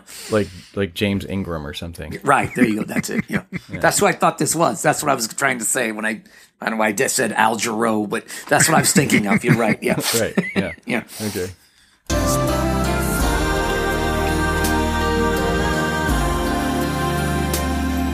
Spread your wings and fly. She'll change her name today. I hate that fucking sentiment of she'll change her name today. Just say she got married today. Oh. You know? Right. Oh. Okay. Yeah. Yeah. Or she's down at the courthouse literally changing her name just because she doesn't want to be related to the Carlisles anymore. Yeah, I would say that this is coming from the Gitmo Bros are childless. I was just going to say we're childless freaks. We don't We're understand childless, this. selfish fucks. Yeah. Yes. But still, come on, everybody. Yeah. These lyrics. Come on. I'll tell you my story in a minute. I think it's going to give us some vindication. Yeah. Oh, yeah. I want to hear your story, George, but I have a quick story based on what Aaron just said. Remember when I was trying to decide between Wipeout and another song? Right. And I kind of presented it to Mark and a few other people, and Mark had that great line about Mike Love. Yeah. This was the other song. Oh, really? Yeah. And so when I presented this song, I'm going to say most, if not all, the adults sitting there were parents. Yeah. And many of them remembered this song, or when it was described to them, they sort of all, as a group, just said, oh, they rolled their eyes and just, so that it's we're not the only degenerates who hate this song. Right. A song like this. Even like parents who might have those feelings, maybe not as extreme as Bob, but just like deep feelings for your kids. Yeah. Even they were kind of grossed out by the song. So, anyway, that was my little parenthetical thought where I just feel like, we're not, I don't think we're just total creeps. Okay. So go ahead. For this George. reason. A lot of songs sounded like this. Then but that's beside the point. The story I have and how I suddenly had this horrific memory was that. So I don't know if you guys remember this, and I just looked him up. So there was this Las Vegas entertainer that was huge for a while around the early 2000s. His name was Danny Gans. Yeah, the man of 1,000 voices. Exactly, Danny Gans, and so during this period of time. When that was our... Aren't you impressed? That's all I get? Oh, yeah, no, that's him. That's him. I Fuck can't you. No, okay, sorry. I'm very impressed that you knew who this idiot is. Danny Gans. Yeah, he's an impersonator. He was on a billboard. I went with my first wife to go renew our vows in Vegas. Yeah. And so me and Joey, Dalton, all those fools, everyone's been on the cast, went there to do this thing. We got married by Elvis, da-da-da-da-da. But he was all over the billboards, and so we were all fucking high on our ass looking at those and asking the cab driver, "Hey, you ever catch Timov?" Because he was the man of 1,000 voices. Danny Gans, right? He's always in a black tight T-shirt in his on the billboards. They were everywhere. You're right. So Danny Gans. So and I'm impressed you knew that, Aaron, because I had to look him up. I couldn't remember his name. I'm like, it was Danny something. But anyway, So during every summer, that was every summer when we worked at Everybody Loves Raymond, we'd go to Vegas that was our trip. And we'd go usually June or July when we first started writing the show and came in to work on it. And we'd go for, because mostly for restaurants, because Phil loved restaurants and they were all there. But anyway, we'd go see shows too. And we obviously, from the poster, and he's the man of 1,000 voices, thought this guy was we're like, he's some terrible hack. We're not going to see Danny Gans. And this one writer, whose name was Kathy, said, no, I heard he's fantastic. We should go. We should go see him. And so we go to see this guy. It's talk about, jaded people. It's 25 writers from show business. From Everybody Loves Raymond. And he just starts doing, the impressions are like, it's like John Wayne's like, hey there, Pilgrim. Oh, and look, here's Cliff Clavin from Cheers. And like, it was every shitty thing. That you what if Jack Nicholson was at the, at the store? Yes. Exactly. Hey, everything I can't do. It's just, oh my God, it was every bad impression. The bad Bill Clinton, the fucking everything. Every bad thing you can think of. Did he beat, was his, you can tell me, George, straight. You tell me straight. Was his Bruce Willis better than mine? I don't know if he did Bruce Willis. I don't know if he did. Damn right he fucking didn't. Yeah. Well, I can answer that. No way. Who's his? We kept getting more and more irritated, till the point we were just almost ready to burst at how fucking... And you probably had great seats, too, because you're fancy boys, and so, like, you can't just stand up and walk out in the front. My impression was we were more like cocktail tables on the side, because there was a lot of us. But anyway, so the point of my story is that then he goes, he goes, if you don't mind, I'm going to be Danny Gans for a minute. Starts with that. And he starts telling us about his family and his story and his wife and how much he loves his kids. And I think you know where this is going. Don't nobody need to hear that from you, Dan. Came here to see Man of 1,000 Voices, not your own. If you don't mind, I'm going to be Danny. I have 1,000 voices, but I'm going to be Danny Gans for a minute. Danny Gans, father. Father, exactly. Father, husband, whatever. And of course, the band strikes up and he goes into this. And we just go fucking crazy. Like all the staff just goes, oh my God, fuck this guy. This is the stupidest fucking show I've ever seen in my life. And he did Butterfly Kisses? He did this song, yes. Did he sing the whole thing? This is a long ass song. He did. He sang the whole thing. And also in the either during it or at the end, there was a recording of his kid going, I love you, Daddy. Like, it was the cheesiest thing we'd seen in Vegas. Like, we got up and left after that. That's what threw us over the edge, was that song. Yeah. Wow. Just 25 people stand up angrily. Fuck you. And probably more than half of those people, Georgie, even though that was a long time ago, had kids. Oh, for sure. Almost all the writers did. Yeah. Mm-hmm. Right. It was just, and that's the only reason I recognized this song is I'm like, oh my God, this is this Danny Gans song. It's a Danny Gans number. What I remember mostly is every time for some reason, we had a writer named Jennifer and another writer named Jeremy, and every time he told a terrible joke, Jennifer would just turn and punch Jeremy in the arm like it was his fault. And she'd go, God damn it, Jeremy, why did you bring us here? And we all we all got up and we'd been drinking and stuff and been at dinner before this, but at the same time, it was just like, this is what put us over the edge, and that's my memory of this song. And it really is a horrible, horrible song. Yeah, it's a horror show for sure. Yeah. And we had the same feelings. Like, we thought it was creepy. Like, we're looking at each other with these lyrics. I'm remembering now, like, what's he saying? Yeah. Right. And then the kids are recorded over it going, Daddy, I love you. Don't go away. Or whatever they're saying, like, pre-recorded. It was just... Ugh. It was hard. And so, wait, what years were you on the show, George? I was on the show from, this year, from 97 to 2005. Okay, so it was maybe if it was early in your run on the show, then it makes sense that like this was it wasn't like he was pulling it out like 20 years later or something. No, this was like 2001. Maybe we were there when this was okay. When this so it's only a few years. I had no idea that Bob Carlisle had a hit with this. I thought that Danny Gans had written this or whatever. And boy, the more I think about it, kudos for you, Aaron, really, for knowing who Danny Gans is. Because I had to look up his last name. I'm like, what was his fucking name? And by the way, he died tragically of an opiate overdose. I remember now. Not that long ago. Oh. I was just reading about it. In 2009, he like overdosed on an opiate. R.I.P. R.I.P. What a bummer for Bob Carlisle that Aaron knows Danny Gans. Doesn't know Bob Carlisle. Bob Carlisle. Yeah. I looked up Bob Carlisle now, and again, he seems like an okay guy. You can actually book him through this talent agent, and the talent agent he has this like a website that looks like it was designed no later than like 2003. Yeah. You know, and it's got like, it's one of those websites that, you know, it just has like 75 different fonts on it. It's like neon green on black. Yeah. What?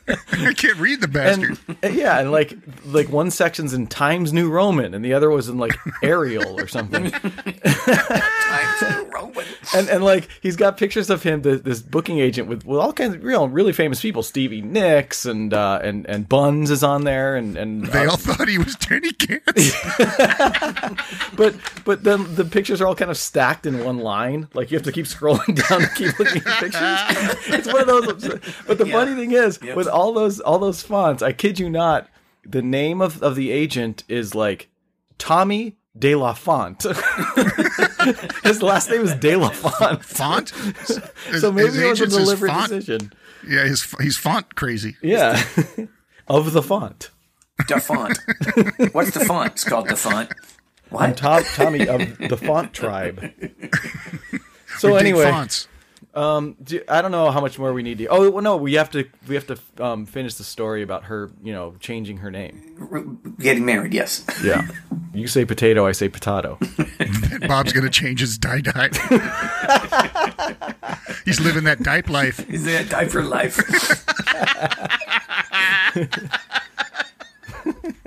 Infantilism.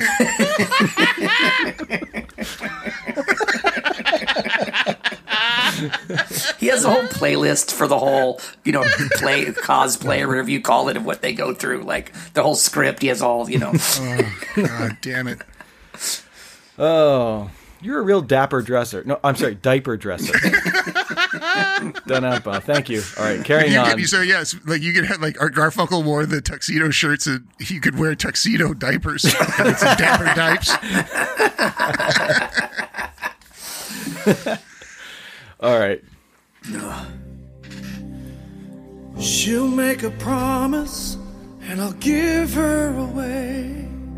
Standing in the bride room, just staring at her. She asked me what I'm thinking, and I said I'm not sure.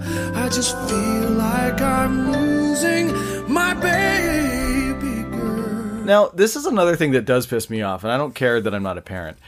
It's her fucking wedding day. Can you not make it about you, Bob? Right, totally, yeah. You know, like, I feel like I'm losing my baby girl. Yeah, but I'm so happy that she's met somebody who's going to be sweet to her. Never once is he bringing that up. It's all about fucking Bob. Yeah, and she, you know, don't forget the changing the name thing is probably loaded as well. Like, oh, she doesn't have my name anymore. Right. I thought you were going to be a Carlisle for life. She couldn't change that quick enough. Shit. So yeah, and so I that little section. Deirdre really... Gans. Not anyone but him. Look it up right now and see what Danny Gans' wife was named. Is he married? I finally got away from my dad in that fucking song, and now my husband is playing it. Yeah, can you stop with the tender stuff? I don't want any butterfly kisses. It's our wedding night. I'd like to be Rogered, please. Give me a good Rogering, please. Danny's like opens the suitcase and pulls the diapers out. She's like, no. Look out, Pilgrim! It's John Wayne with a pair of diapers. Oh my god, this took such a fucking dark turn. All right, and I love every second of it. Oh, all right. So yeah, that really annoys me. Like, dude, shut the fuck up on your daughter's wedding day. Right. And let her have her moment. And I don't know. I'm just sitting here. I don't know what to say. And then she has to come over and console him. She's got her fucking wedding dress on. And he's about to walk out in the song. He's just lurking around. Like, yeah, stop blubbering, dude. Tighten it up, dog. What are you doing? Like a weirdo. A sketcher on the fucking streets.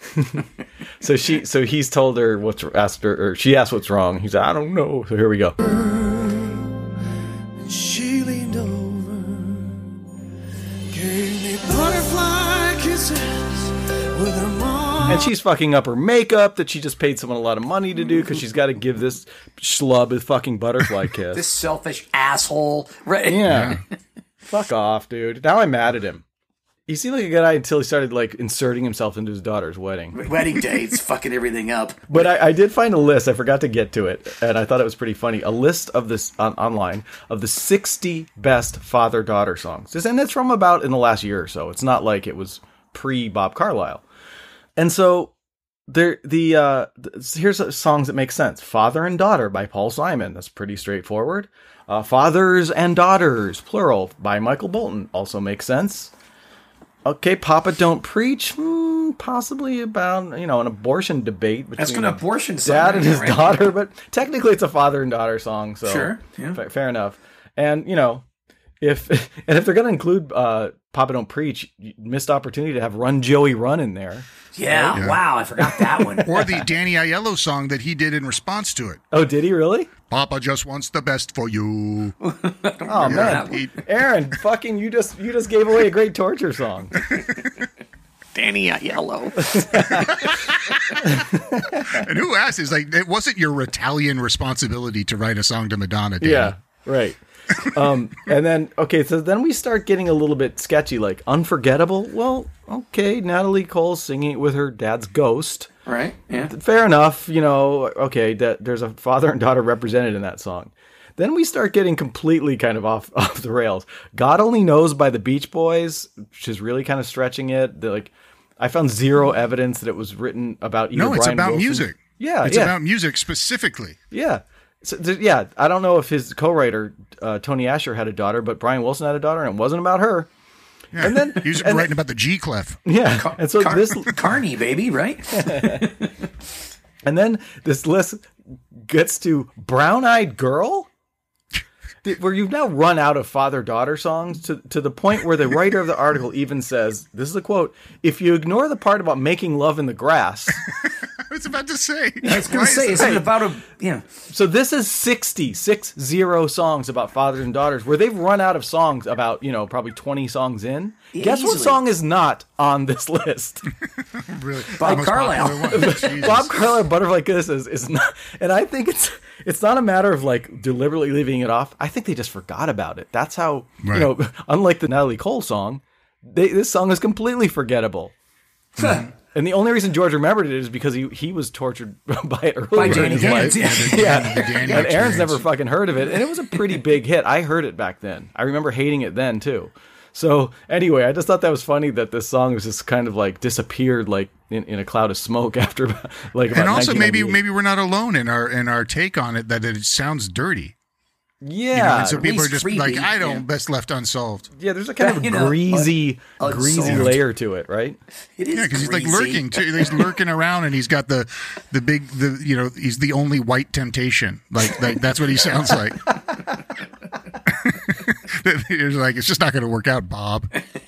So, all right, I don't think we have to play any more of this. I think we're fucking I get done. it. Yeah, I get it. Believe me, I get it. Still another minute, but I'll spare you. Does someone die in the end? Is it Cats in the Cradle or anything? Or Austin Roberts. Austin Roberts? Does anyone die like Rocky? Look. So here's the deal. George picks people, or those last couple picks have been these people who are, I find, completely charming. Like I find Cher to be wildly charming, and so she really, that it wins out so often, like that with the Village People too. Yeah. And the song had some boogie to it. The Cher song, it's totally silly and totally goofy and totally dumb. Now, because of Gene, though, Gene's fucking stank and dumbness is all over that motherfucker, and it really bums me out, and it's really hard to take because I just think of Gene in the studio, Sure. But faced with this, with Bob Carlisle's manic episode that he's having At his daughter's wedding.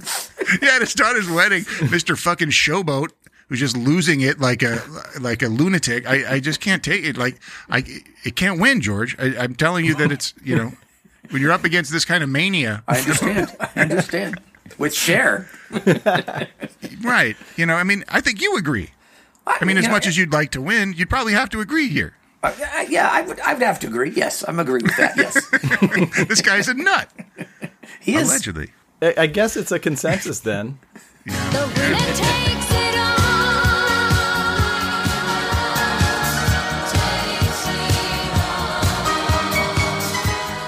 Like Bob Carlisle, I take it all.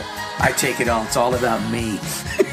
But here's what happens though. It's like what just happened and what I just said to George. I just dug my own grave because I spent lots of today being depressed about how I'll never be able to listen to that Jackal part of that episode again because it's so unfun to hear and there's no charm in that part of the song, in the Jackal song from a few episodes ago, that it's actually depressing to me. But George knows that like that's an easy avenue to upset everyone and you'll always win. Yeah. Well, yeah, So we of course, picked two charming people. Two charming acts, and they lose. So what kind of message am I sending George? Don't be charming is the Yeah, I guess. I just love the title Get Down Guitar Groupie. No, dude, it's awesome. Oh, it's yeah, just fucking for sure. awesome. And I'm still mad at the writers of that song because I don't know why they're punching down on guitar groupies. I think it's just because they're Bob jealous. Testes. Yeah. Anyway, so I guess now it's time for the sorbet, and I think we need to get Majel in here to kind of walk us in. Yeah. Clear out the groupies and diaper freaks. Yeah, I think this one's appropriate from Majel for what George just said. Right. Sorbet. Decontaminate. There you go. Definitely need to, get some hand wipes in here. Some Pine Sol on this. Yeah, right. Some Pine Sol. Really. Clean a wood floor or, Some Pine Sol, some Ambien. Rohypnol. Rubber gloves forget for it. sure. Oh, yeah. Okay. Yeah. All right, so Aaron's got a sorbet for us. Are you going to tell us anything about it, or should we just kick it off? Yeah. The one thing I will say about this, before I give you the title or the artist, I'm going to say this would be from the How Was This Not a Song Written by John Lennon for Double Fantasy in 1980 department.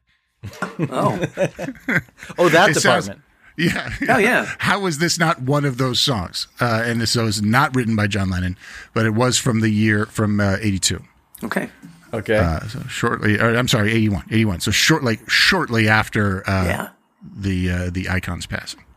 So you're going to tell us who it is after. We're going to let it start. And then I will say, though, that like this is one of those ones where it's like it's pop perfection to me. It's along the same lines and right at the same era as our boy Marshall Crenshaw, where it's like fucking pop perfection, despite the fact that it has a kind of goofy sax solo in it. But I sort of apologize for it because it reminds me of like a bawdy sort of David Lee Roth, Ain't Got Nobody kind of bawdy, strippy kind of sax sound. Okay. So I will say that, but I love this song, and let's kick it off. I'll tell you who it is after. All right. All right.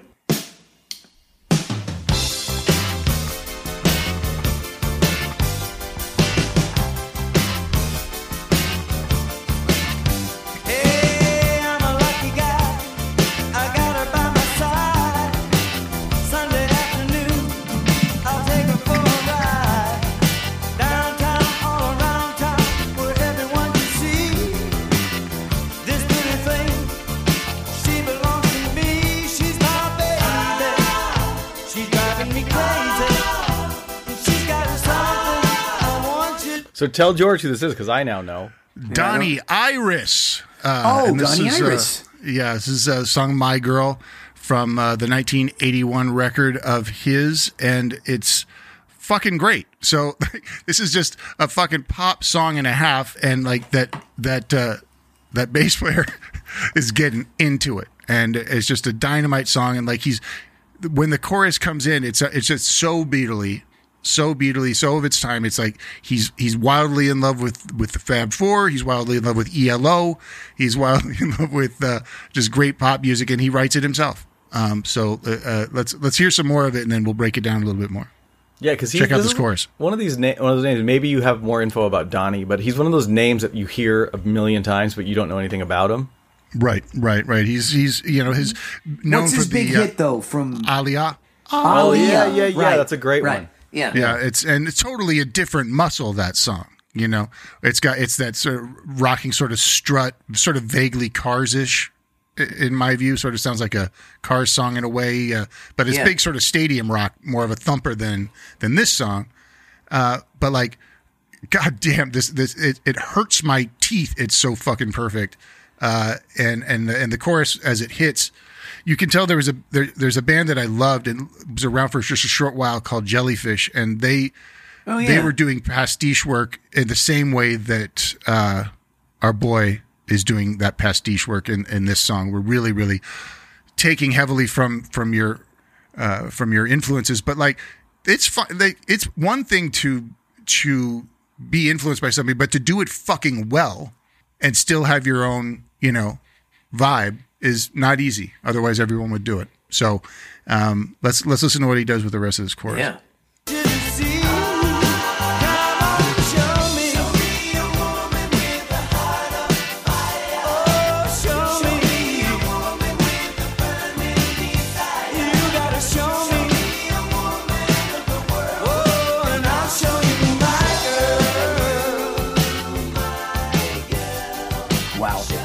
Yeah, that's like George Harrison solo stuff. Totally. Right. It should have been a double fantasy. You're absolutely right. He's getting like it's right there, like right there. And so he wrote this with the guy who produced the record and was in the band with him. So a dude named Mark Absek. And Mark Absek sort of claimed to fame prior to working with Don was that he, right when Wild Cherry released Play That Funky Music, he joined the band. And I think Don was in the band too. So they both joined the band, and Don was a bass player at the time as well. He didn't play bass on on this record. Another dude did. But the fact is they toured with Wild Cherry during the Play That Funky Music boost that they got. So they made a little money there, which is nice. But this record was like a number 8 record, and the song was number 2 on Billboard for a short while. And it's just a fucking great song. And like, he's one of these guys, he's like journeyman. And again, see what I've always loved to hear when it sounds like dudes are nice guys and not being shitty. And I've seen like footage, you'll see him, he played the fair circuit. And he's doing it. He's fucking doing it. And he still looks like he's happy. And, he's a Rust Belt kind of guy. I think he's out of northwestern Pennsylvania, I think. Mm-hmm. So he's got that vibe, where you could stand with a guy like that. Yeah. I just love it so much. Like, I've got a deep, deep love in my heart for Buffalo, New York, after growing up with the Pipitone family, Damon's family, and they hail from out there. And so, like, anything that has to do with that really feels good to me. And it's just like fucking honest and rad and hard partying, but good people. It's just fucking awesome. And that's what it reminds me of in a way, somehow. So, I don't know. I get an emotional feeling about it. It's not just a great pop song. This picture, if you want to look it up, George, of Donnie, it's from the Best of Donnie Iris, the Millennium Collection. Okay. He looks like you're kind of like your junior high vice principal. Right. Who came in third in a Buddy Holly contest. Yeah, right. Hey, Mr. Iris. Can we get a read today? So speaking of that, it's Donnie Iris, lead background vocals, Mark Absek, piano, organ, synthesizers, glockenspiel, vocals, and Marty Lee Hoons on guitar. And then the bass player's name is Al Britton McLean, and then Keith Valentine.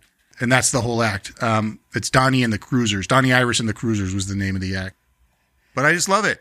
I love it. Yeah. It makes me so happy. Like, you can't be in a shit mood when this comes on, You just can't. It's fucking great. As far as a look, he's got a real Eugene Levy thing happening. Yeah, he does. Wow, you got a good voice.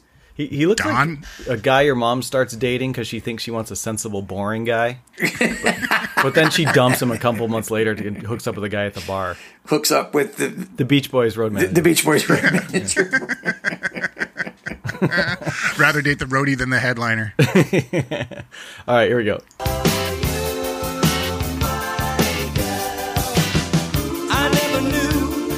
And so this is one thing. It's not that they're just doing an English accent. They're doing a Liverpudlian accent. Gal, it's very specific girl. It's not, it's not just an English accent. Right. It totally sounds like, Harrison solo stuff to me, but I hear the Lennon stuff too. Right. Oh yeah. But it sounds like, especially like when Paul and Linda sang on that song all those years ago with George. That's what I'm saying. Yeah, like, so it's that flavor. But then after that, it's because that song came out right at the same time. I think it was and then that's one of the reasons. I mean, it's a great song, but it was people were feeling so sweet about Beatles stuff after losing John. Yeah. But it was right. I think that's the same year, Damon. It's interesting that there was just such a Beatle fucking wave. But Yep, for sure. understandable. All right. Let's hear a little more. Yep. I'm digging her, and the woman's digging me. Oh, what a day. Got loving on my mind. Later on tonight, she'll let me know that I'm her baby. She's driving me crazy. And she's got something I want. Did you say that this song was a hit or that album was a hit? Yeah. Yeah, I have no this song- recollection of this song Yeah, whatsoever. fucking number 2, Billboard Hot 100. Wow. So, Sounds familiar, but I don't know it. yeah, no, Yeah. I was surprised to hear that it charted so high. Yeah. I felt like this was way more of a, like, I knew him for Alia, not Yeah. for this. Right, Never yeah. heard it before in my life. And then, like, late last year when I grabbed this record, I was blown away by this song. Yeah. Alia's like heavy rotation, like yacht rock. Totally. Yeah, and Alia Yeah. is from the same got the same ass in it that that fucking Honeymoon Suite song had. New Girl Now. Yeah, New Girl Now. It's Yeah. it's got a strut, you know, Yeah. a rock strut. But it's, where, it's like, no this Get Down is Guitar different. Groupie, though. Nothing is. Yeah. Nothing is. If Gene makes an appearance in this song, I'll Yeah, I'm gonna. I've got to have you. Hey, let's play it out. We got the sax solo coming up soon, and Oh, yeah. you'll see Yeah. what I mean. For this kind of period of time, you have to have this. Yeah, sax you have solo. to. And it's got that big fat. It's probably a big fat baritone. You know, it looks like this guy's just blowing into Billy Barty's foot. It's huge. Party. A sax solo to me is the equivalent of Gene singing a line. All right, here we go. Oh yeah, right. Want you to see. Come on and show me. Please show me. You gotta show me. Oh, and I'll show you my girl. I really like that line. It seems very obvious, but it's sort of like the vibe is kind of like, if you're paying attention, it doesn't sound like this, but what it sort of sounds like, he's like, I'm looking for chicks that are rad, but he's saying, you show me a woman of the world and I'll show you my girl, meaning Right. that's what my girl is. Yeah, you're describing so- my chick. Yeah, Right. You're describing my chick and she's the fucking bomb. He's not singing So about his I like- daughter, is he? No. I don't know. Now that you say that. Yeah, so I think that's it's a clever move. I don't know. It's well crafted. Yeah. for Let's sure. get that sax solo. Yeah, sax. come on. Sexy sax coming. I'll show you my girl. I think they do a bridge and then the sax happens. Oh, okay.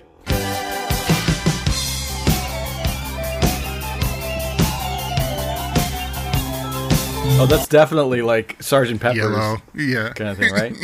yeah. Okay.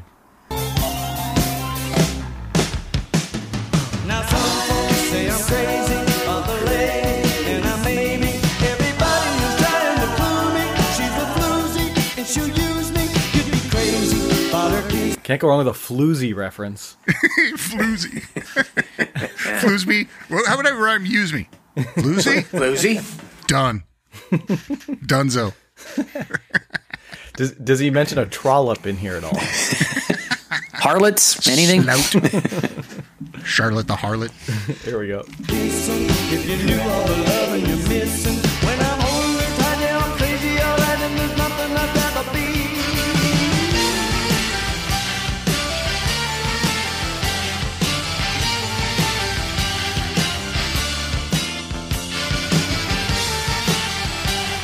I feel like we're coming back from a commercial on Saturday Night Live. Yeah, it's a body fucking sax. But what's so Body. great about it is that you can tell that the big chorus is coming back to us. Oh yeah. We'll be liberated, like my beautiful French brothers and sisters were liberated by so many GIs. Like my braless female compatriots were That's right. liberated in the 70s. All right. So does this sax, does it hit a long note as it goes into the chorus? I think so. Yeah, Yeah. And then he's replaced by the singers. Oh, yes, as it should be.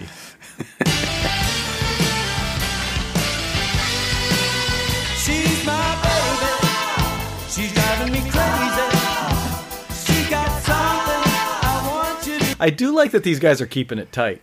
You know, Yeah, this like, rhythm section's incredible, dude. That guy's holding it down. I like the drum they're sound, fucking everything. Way tight. it's almost like a companion piece to that Marshall Crenshaw song. Mm-hmm. Yeah. Like what it's I got mean. the Yeah, same it reminds me groove. of them. I mean, almost literally the same groove. This one might be a little bit faster, Yeah.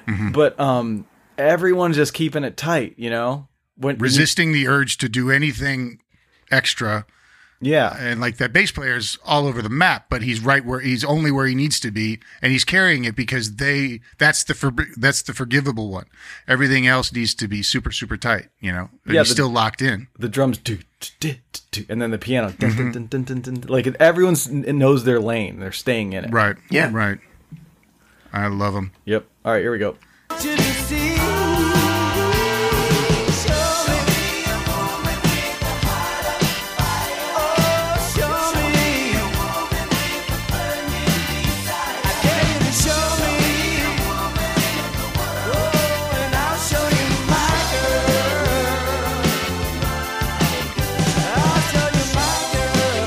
Ooh, the drummer exhibited some personality there for a He second. did.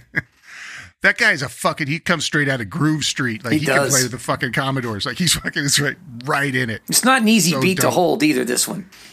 Yeah, it's really fucking yeah. rad. Very specific. Yep. And I love it. And this was recorded, I think, at like Jim's studio in like, you know, wherever the fuck Cucamonga? wherever the fuck Pennsylvania. And it just it sounds beautiful. Like this could be like, you know, you would imagine this is like Sunset Sound or some sexy place like Power Station or something. Yeah, this is still like again pre-80s. I mean, early 80s, I should say.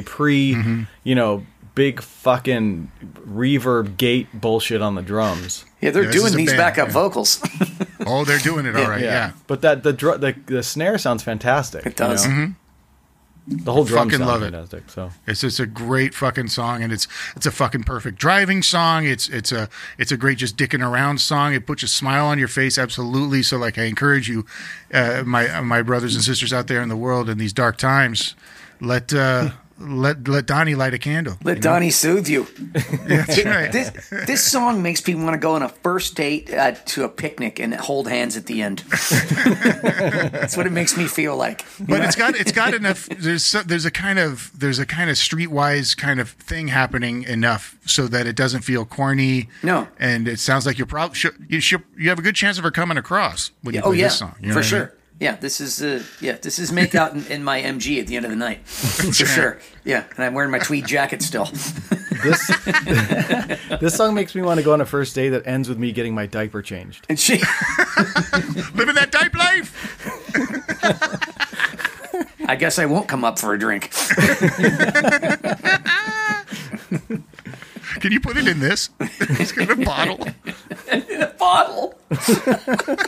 Can you warm this up? What? Can you squirt a little bit on your arm to make sure it's not too hot? How did this go here? Or Don. All right.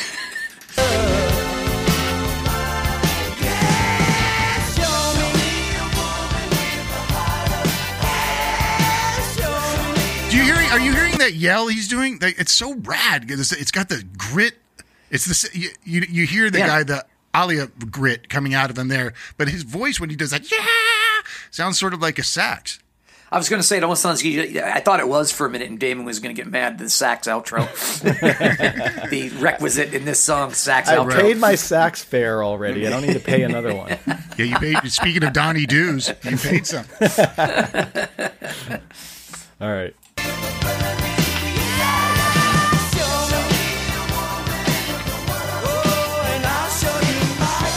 That bass player's on fire. He's a lunatic. Yeah. Dum, dum, dum, dum, dum, dum, dum, dum, dum. So they were just, I mean, great players, don't get me wrong, but they were just just the band. like his nameless backup band, Yeah, faceless yeah. backup band. That's Al Britton McLean, baby. I looked him up and he played on like one other record, and it was another Cruisers record, and that's it. Bummer. He's crunching numbers or working at a fucking 5 and dime or some shit. Yeah, he's in a Al Britton, where are you? he's in a supply closet in Santa Monica. All right, here we go. Only a few seconds left. All right. Show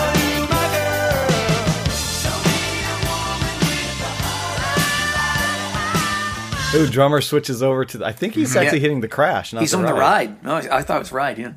Well, Crash I ride, think it's maybe. Who crashing. knows? Yeah. Aaron, did you figure out if it was a crash or a ride? Could you look that up, please? Got it. Cried. Cried. It's the cried, baby. like the Carlisle family after he wrote that That's song. right. The crying Carlisles, they call them.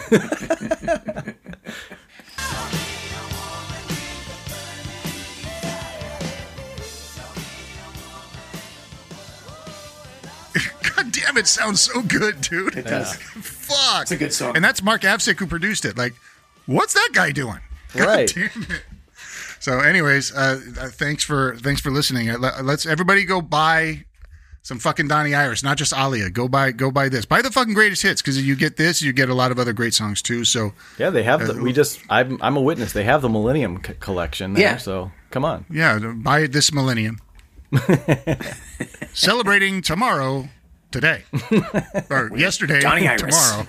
tomorrow. Quite an episode. Yeah, that took some really bizarre turns. It did. Yeah. Diaper Street, the Kisses, Danny Gans. It's just so many. the guitar groupies. A lot of stuff here. Yeah, I could just see like people who listen to the show going, "Yeah, I used to listen to a show called Ear and Loathing. They would do like Sting and Kiss and Eric Clapton, like bands I've heard of. Suddenly they're doing songs about guys getting their diaper changed and groupies, but a massive hit song, AOR, staple. But we got to take it somewhere. But we didn't take it there alone. He was driving. He took us there. Yeah. Yeah. He could have done another dirtbag. pass on those lyrics, and we wouldn't have touched it. Take some of that soul out of your voice, and I wouldn't be upset. Yeah. Jesus. You're way too into it. Dude's way too into his daughter. All right, so we're done. We left the torture chamber a long time ago. So that would be the end of episode 35. You are listening to Ear and Loathing, which is hosted by your pals, the Gitmo Bros, also known as, say it with me, the number one rockers forever. Zoom made a fucking mess out of that. But anyway, thank you guys for listening. Go say hi to us on social media and send us some questions and stuff, and we'll answer them here on the show. We sure will. And, oh, yeah, well, do we even have an announcement about T-shirts? Like, some of our guests are going to get T-shirts, and the 3 Gitmos will be wearing those proudly. But should we make them available to people? Or maybe I'll just, if someone emails me, maybe I'll just send them the logo and they can get their own made. Yeah.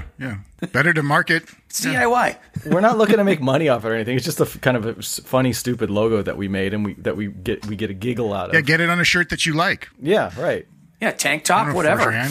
Yeah. Get it on a diaper, whatever. I let you go. I was going to jump in like an asshole, but I said George is going to do it. George is going to do it. Don't let him do it. Let him go for the low-hanging fruit. If it's too creepy, get it on a bib.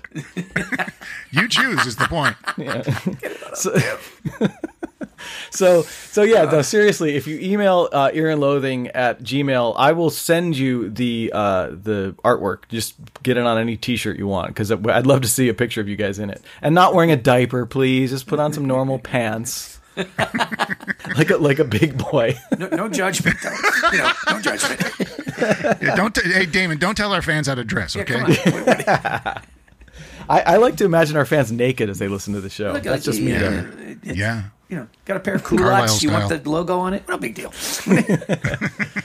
All right, no, all jokes aside, I'd love to send you guys the logo if you want to put it on a shirt, because it's pretty funny. It has to do with Ear and Loathing. So that's it, guys. I guess we will talk to you later. So long to my Gitmo Bros until next week, and talk to you later. Bye. Bye. Ear and Loathing. A nice, delicate kiss on your microphone. Mom! Take it easy. Lower it. I'm not going to lower it. I have to do this now. I don't mind you playing it, but lower it. Tune in next week for more Ear and Loathing. End transmission. Goodbye.